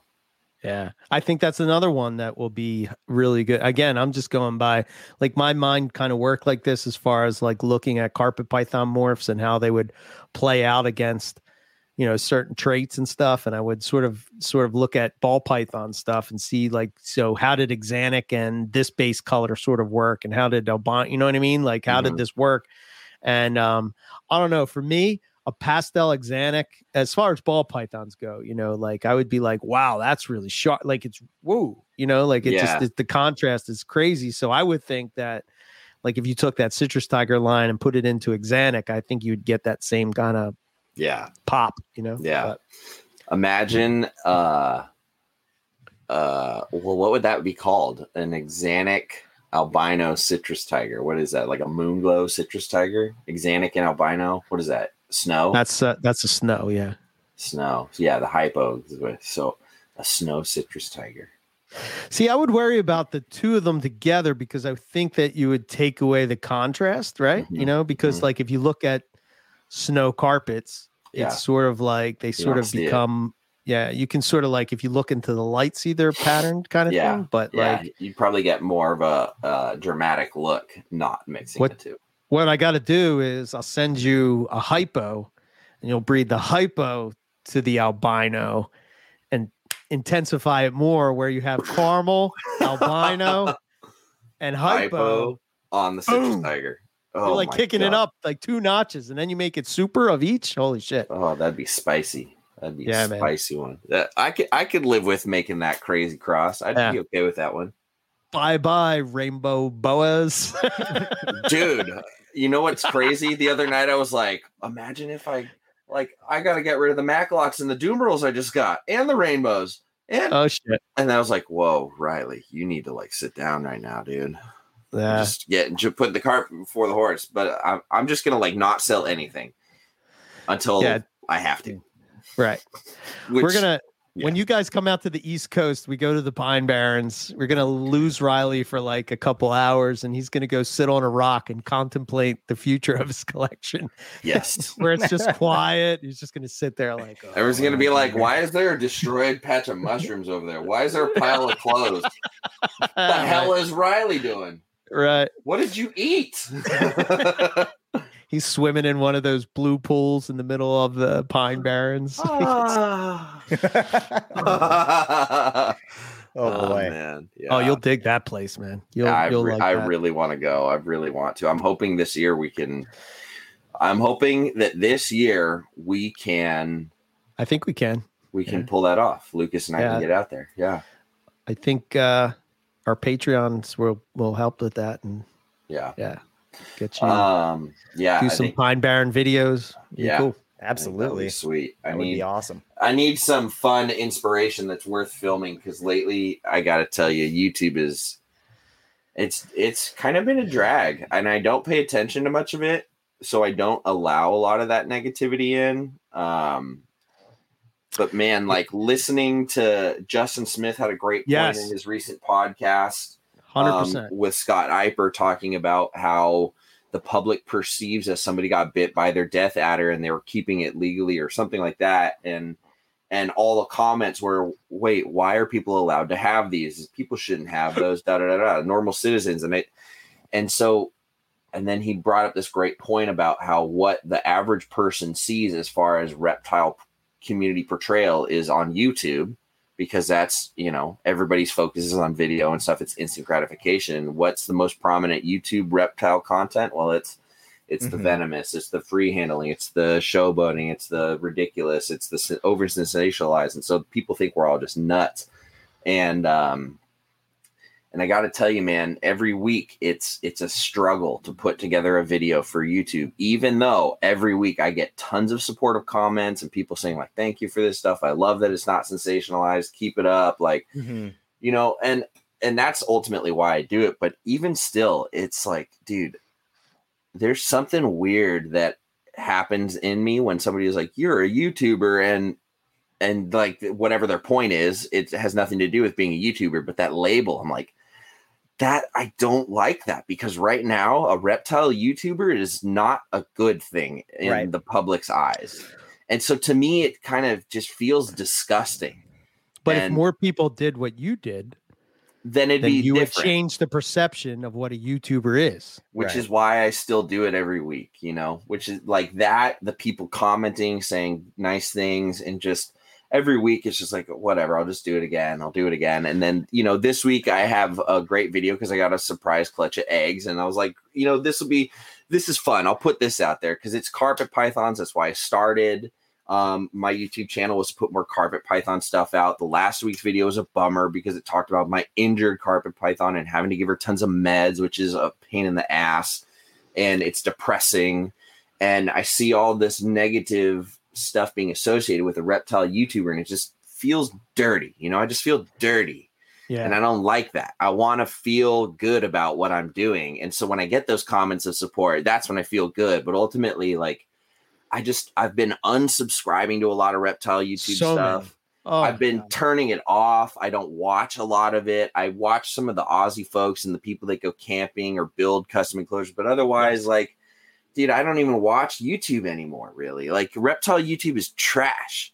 It's trash. Let's face it, right? It's basically Tiger King in reptile form, right? That's what it is, right? And you know, I'm getting all fired up right now, and I said I wouldn't do this, but like, I don't want to be a part of that trash, you know? And like, this is not part of that trash. Like, this show, I find, because we stay away from that, we stay very wholesome, we stay very educational, informed, people like it, and we get a lot of viewership, and we stay away from some of the sensationalism. We stay away from all of that. But, you know, right now, I just got to say, like, I appreciate that people stick around on YouTube at all.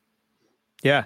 Like, you know, the what people watching this, thank you, because it's so bad. It's just garbage these days. And I say this all the time, but like, you know, like I don't get why you need clickbait for reptiles. Like, they're the coolest freaking animals on the planet. You can pick any one, do a little bit of research, right?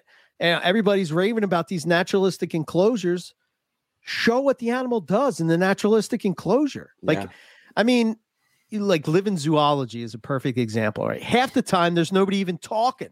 It's just a video of a reptile, and it has like words going across. You reading it. I'm not even reading it half the time. I'm just like, wow, look at this in its natural environment. It's like virtual herping, if you will. You know what I mean? So like, you know, I think that more people, I feel you, man. That's why I stepped away from YouTube, and that's why I struggled so long, not even to put NPR anything to do with YouTube. Yeah. You know, because I felt like, I'm like, God damn it, man. I've been doing these podcasts since 2011. And like, just because you have a microphone and you're going to talk to people, now all of a sudden you're going to call yourself a I don't know. And it's probably my ego or whatever. You know what I mean? We all have a little bit of egos. I don't know if ego is the right word, but you know what I mean? We all do. It's part of human nature. And Lorga Sertal brings up a good point. I shouldn't say with a generalistic, broad sweeping brush that all of YouTube is crap.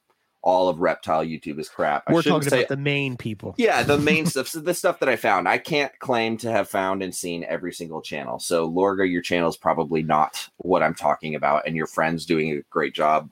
Probably not what I'm referring to. I probably haven't found them yet, and it's just, you know, in general, a lot of what's prominent, the stuff that has millions of subscribers and views and stuff, the stuff that is, you know, according to YouTube's algorithm, the most front and center, that stuff is such a letdown more often than not for me. And surprisingly, like, being in the shop, in the reptile shop, is such a good, positive, encouraging, fun, excited, wholesome atmosphere that, like, I don't have to deal with that as much as I expected. I expected the YouTube world to be sort of like what the hobbyists see and glue to, and I don't get a lot of that in the shop.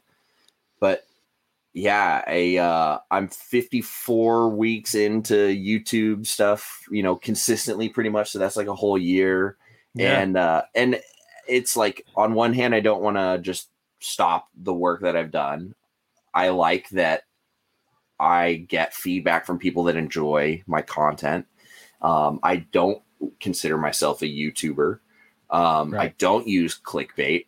Every thumbnail for my video is literally a screenshot from within the video, so it's nothing faked or staged or made just for that. And I don't try to draw people in with nonsense. And to be honest, I don't want the fame and attention that those big people get that use that stuff. I don't want millions of subscribers. I don't want to feel like I have to do this for a living or full time or whatever. But like, at the same time, I do enjoy that it does something good for the people that are also, like me, tired of that nonsense. So yeah, I think that more people, you know, so this is the approach we sort of took with NPR over the last couple of years, right?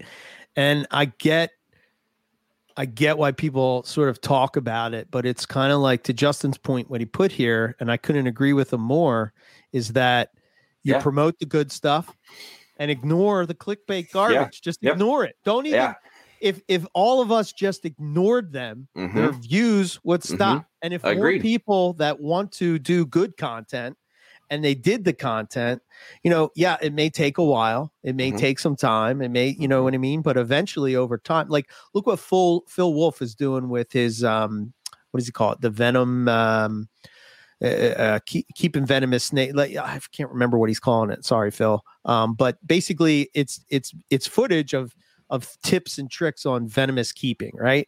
And what not to do and what to do. Totally boring, right?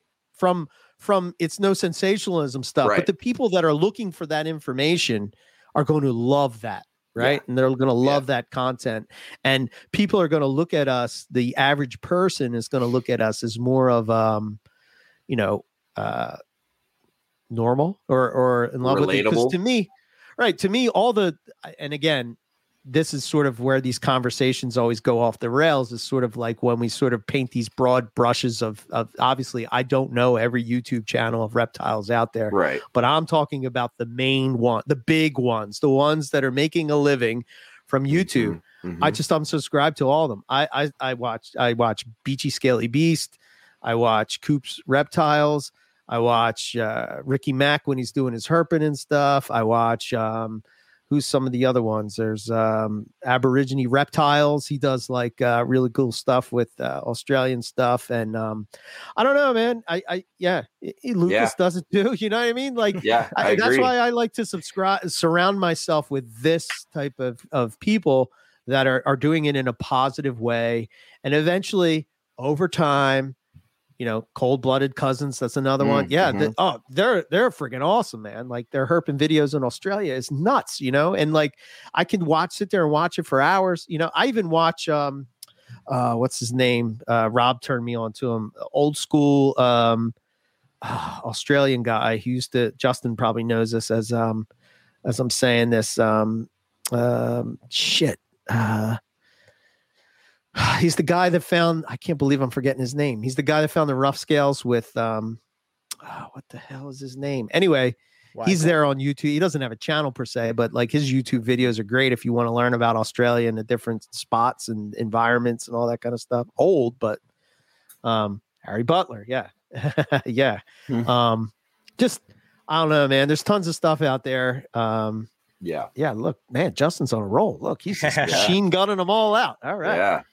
Yeah, tons of cool shit. His point is dead on. Like you can, the collective the reptile keeping population can essentially suffocate those channels by not giving them the views and the subscribership, or make them change. Or make them change. Yeah, like by unsubscribing or telling them that they're tired of X, Y, or Z will eventually make them change, because if they are living on that livelihood and people start leaving, then they have to change or find another job, which is fine by me. But yeah, like I get worried sometimes, man. I get really worried sometimes about the public perception of things and how big it's gotten lately with COVID putting a spotlight on all the exotic pet stuff. And And so, like every week I slug through another YouTube video, whether it's good or bad. And every week I'm like, do I really want to make another one? Like, and then every week it's like, yeah, all right. Yeah. And then we do these live ones, and I love the live stuff because it's just, it's on the spot. It's genuine. It's helpful. And it's usually guided by guests and conversation and good content anyway. So it, when we're keeping it in mind like that, it can't be bad. So like this stuff is fine. It's funny. Then this is sort of like how I gauge, certain things, right? It's like usually when me and Rob have our conversation once a week, he's been talking to me about carpets and coffee and how he's like really enjoying it because we're having conversations about variety of topics and like, throwing out ideas and sort of like bouncing things off of each other and the people that are watching and stuff. And like, to me, there's so much value in that. And like when you have a guy like, Rob Stone, who like, who knows as much as he knows, get something out of those things. It's like, okay, maybe that's we are onto, what I'm saying? Like, that's maybe very we flattering. are onto something and just keep going with it. And I hope, the whole idea of doing this on YouTube and making an NPR network YouTube channel, right? I mean, we look at we're looking at the subscribers and stuff like that. And we're like, keep trucking along. It'll get there. But hopefully when we start to be able to herp again, we can bring like good, solid reptile content that's not BS, doesn't have clickbait shit and all that kind of stuff. And just ignore the other shit and just keep going with what we're doing. And eventually the cream rises to the top. Yeah. Just keep putting one foot in front of the other. And the only way you fail is if you quit, right? Yeah, for sure.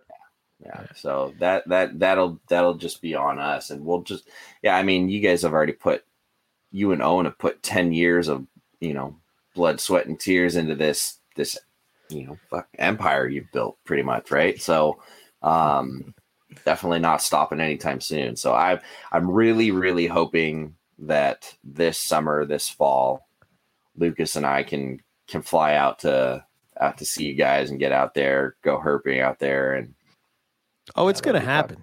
It's going to happen. It's going to be That's even if happen. we got to hitchhike it all the way, we'll get there. No, man. I mean, flights aren't that expensive. Couple, dude, it's $60 for me to go to Vegas and back right now. Right. Exactly. So don't worry. It'll happen. Yeah. I'm down. I'm super down. Super, super down. Right. And eventually we'll make it to Australia and we'll get there too. Yep. We'll warm up with a domestic herp trip. We'll just get our feet under us again. Right. Yeah. We got to flex the muscles a little bit. It's like stretching. Train. Yeah, exactly. Practice. Yeah. Practice. Right. You want to talk about practice? Right. So, oh man. Well, I need lunch, guys. I need to get some food. Yeah. Agreed. I don't know about you, but I think I missed Carpet Fest too. Good point. Yeah, that's another one, Missed Carpet 100%. Fest. So I still have to go to one. Yeah. We'll pop your Carpet Fest cherry. Don't you worry, Lucas. Well, when you come out here, we'll have like a mini Carpet Fest, right? I don't think Carpet Fest is happening this year, but we'll have like a little. You'll get your own little private Carpet Fest. That'll do. That'll be great. We'll call Howard ahead of time. We'll have Scally come down. We'll hit up Keith. We'll hit up Matt. Yeah, no, I can't wait. It'll be great to meet everybody in person and hell yeah, man. Put some of this COVID shit behind us. Yeah, I'll show you a blue tongue skink. Man, so I gotta make see the your trip just for womas. that. Woma pythons. Yeah. Hey, did you see we got that first clutch of Woma eggs? I saw that. shop? Hell yeah. Yep. One down, two to go, or one more Brett to go. Watching? So. It's Brett. Brett is. He'll just pop up now. I'm sure Brett. He'll be there, but yeah, we should have some soon. So the reduced pattern clutch is the one you're still waiting on, right? Yes, that one's still coming. That's the one he's gonna kill somebody over. Oh, okay, yeah. Oh, Brett, yeah, it's me. He's gonna kill me, but I'm closer, so I can drive over. That's why. Yeah, you just got to be faster than I have the upper hand. Yeah, you got it. You got it, Lucas. So we'll figure it out soon.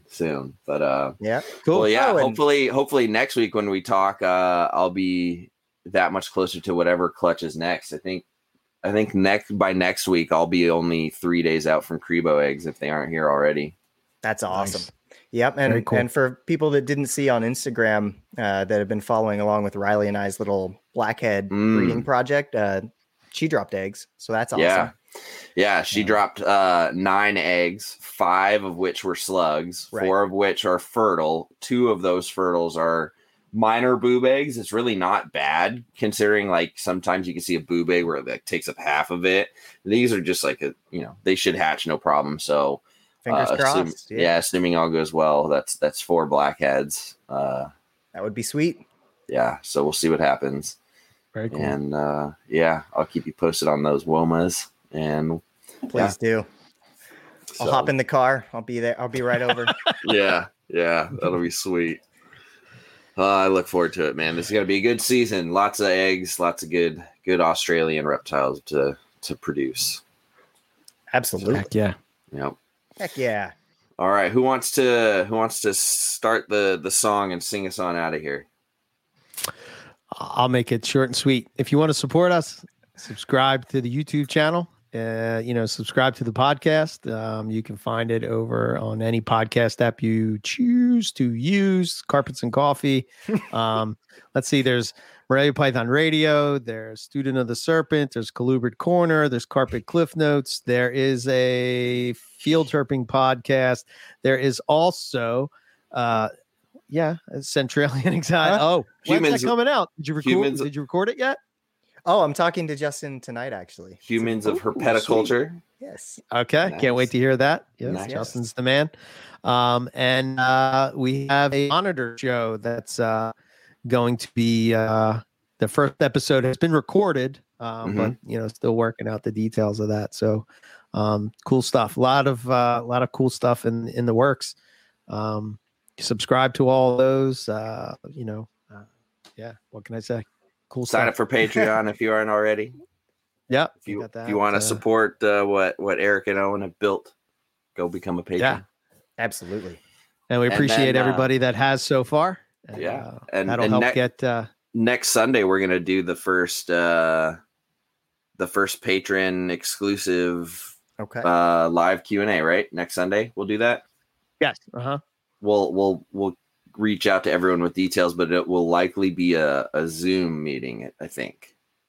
No, I found it. I'll get with you guys, but I found something that will work and right on Patreon, and you can sort of do it. So perfect. All right, we'll reach out because we have all the patrons' emails. So if you're a patron of NPR and the inland tier, you will get a notification. Sweet, that'll be fun. So, that'll be cool. I'm looking forward to that. I'm sure Owen will be glad to be included. Yeah. We'll talk about whatever you want to talk about. You got questions for us, there'll be comments just like in this show. And Yep. It'll be all live Q&A style for a whole hour. You got us. So, all righty. All right. Well, thanks guys. Thanks for the chat. Thanks for tuning in, everyone. Thanks for making it. This was a little bit longer than normal, but it's always the highlight of my week. So absolutely wouldn't miss it. So great talking. Yeah, man. Always good. Until next week, we'll catch everyone later for some more Carpets and Coffee. All right. See you.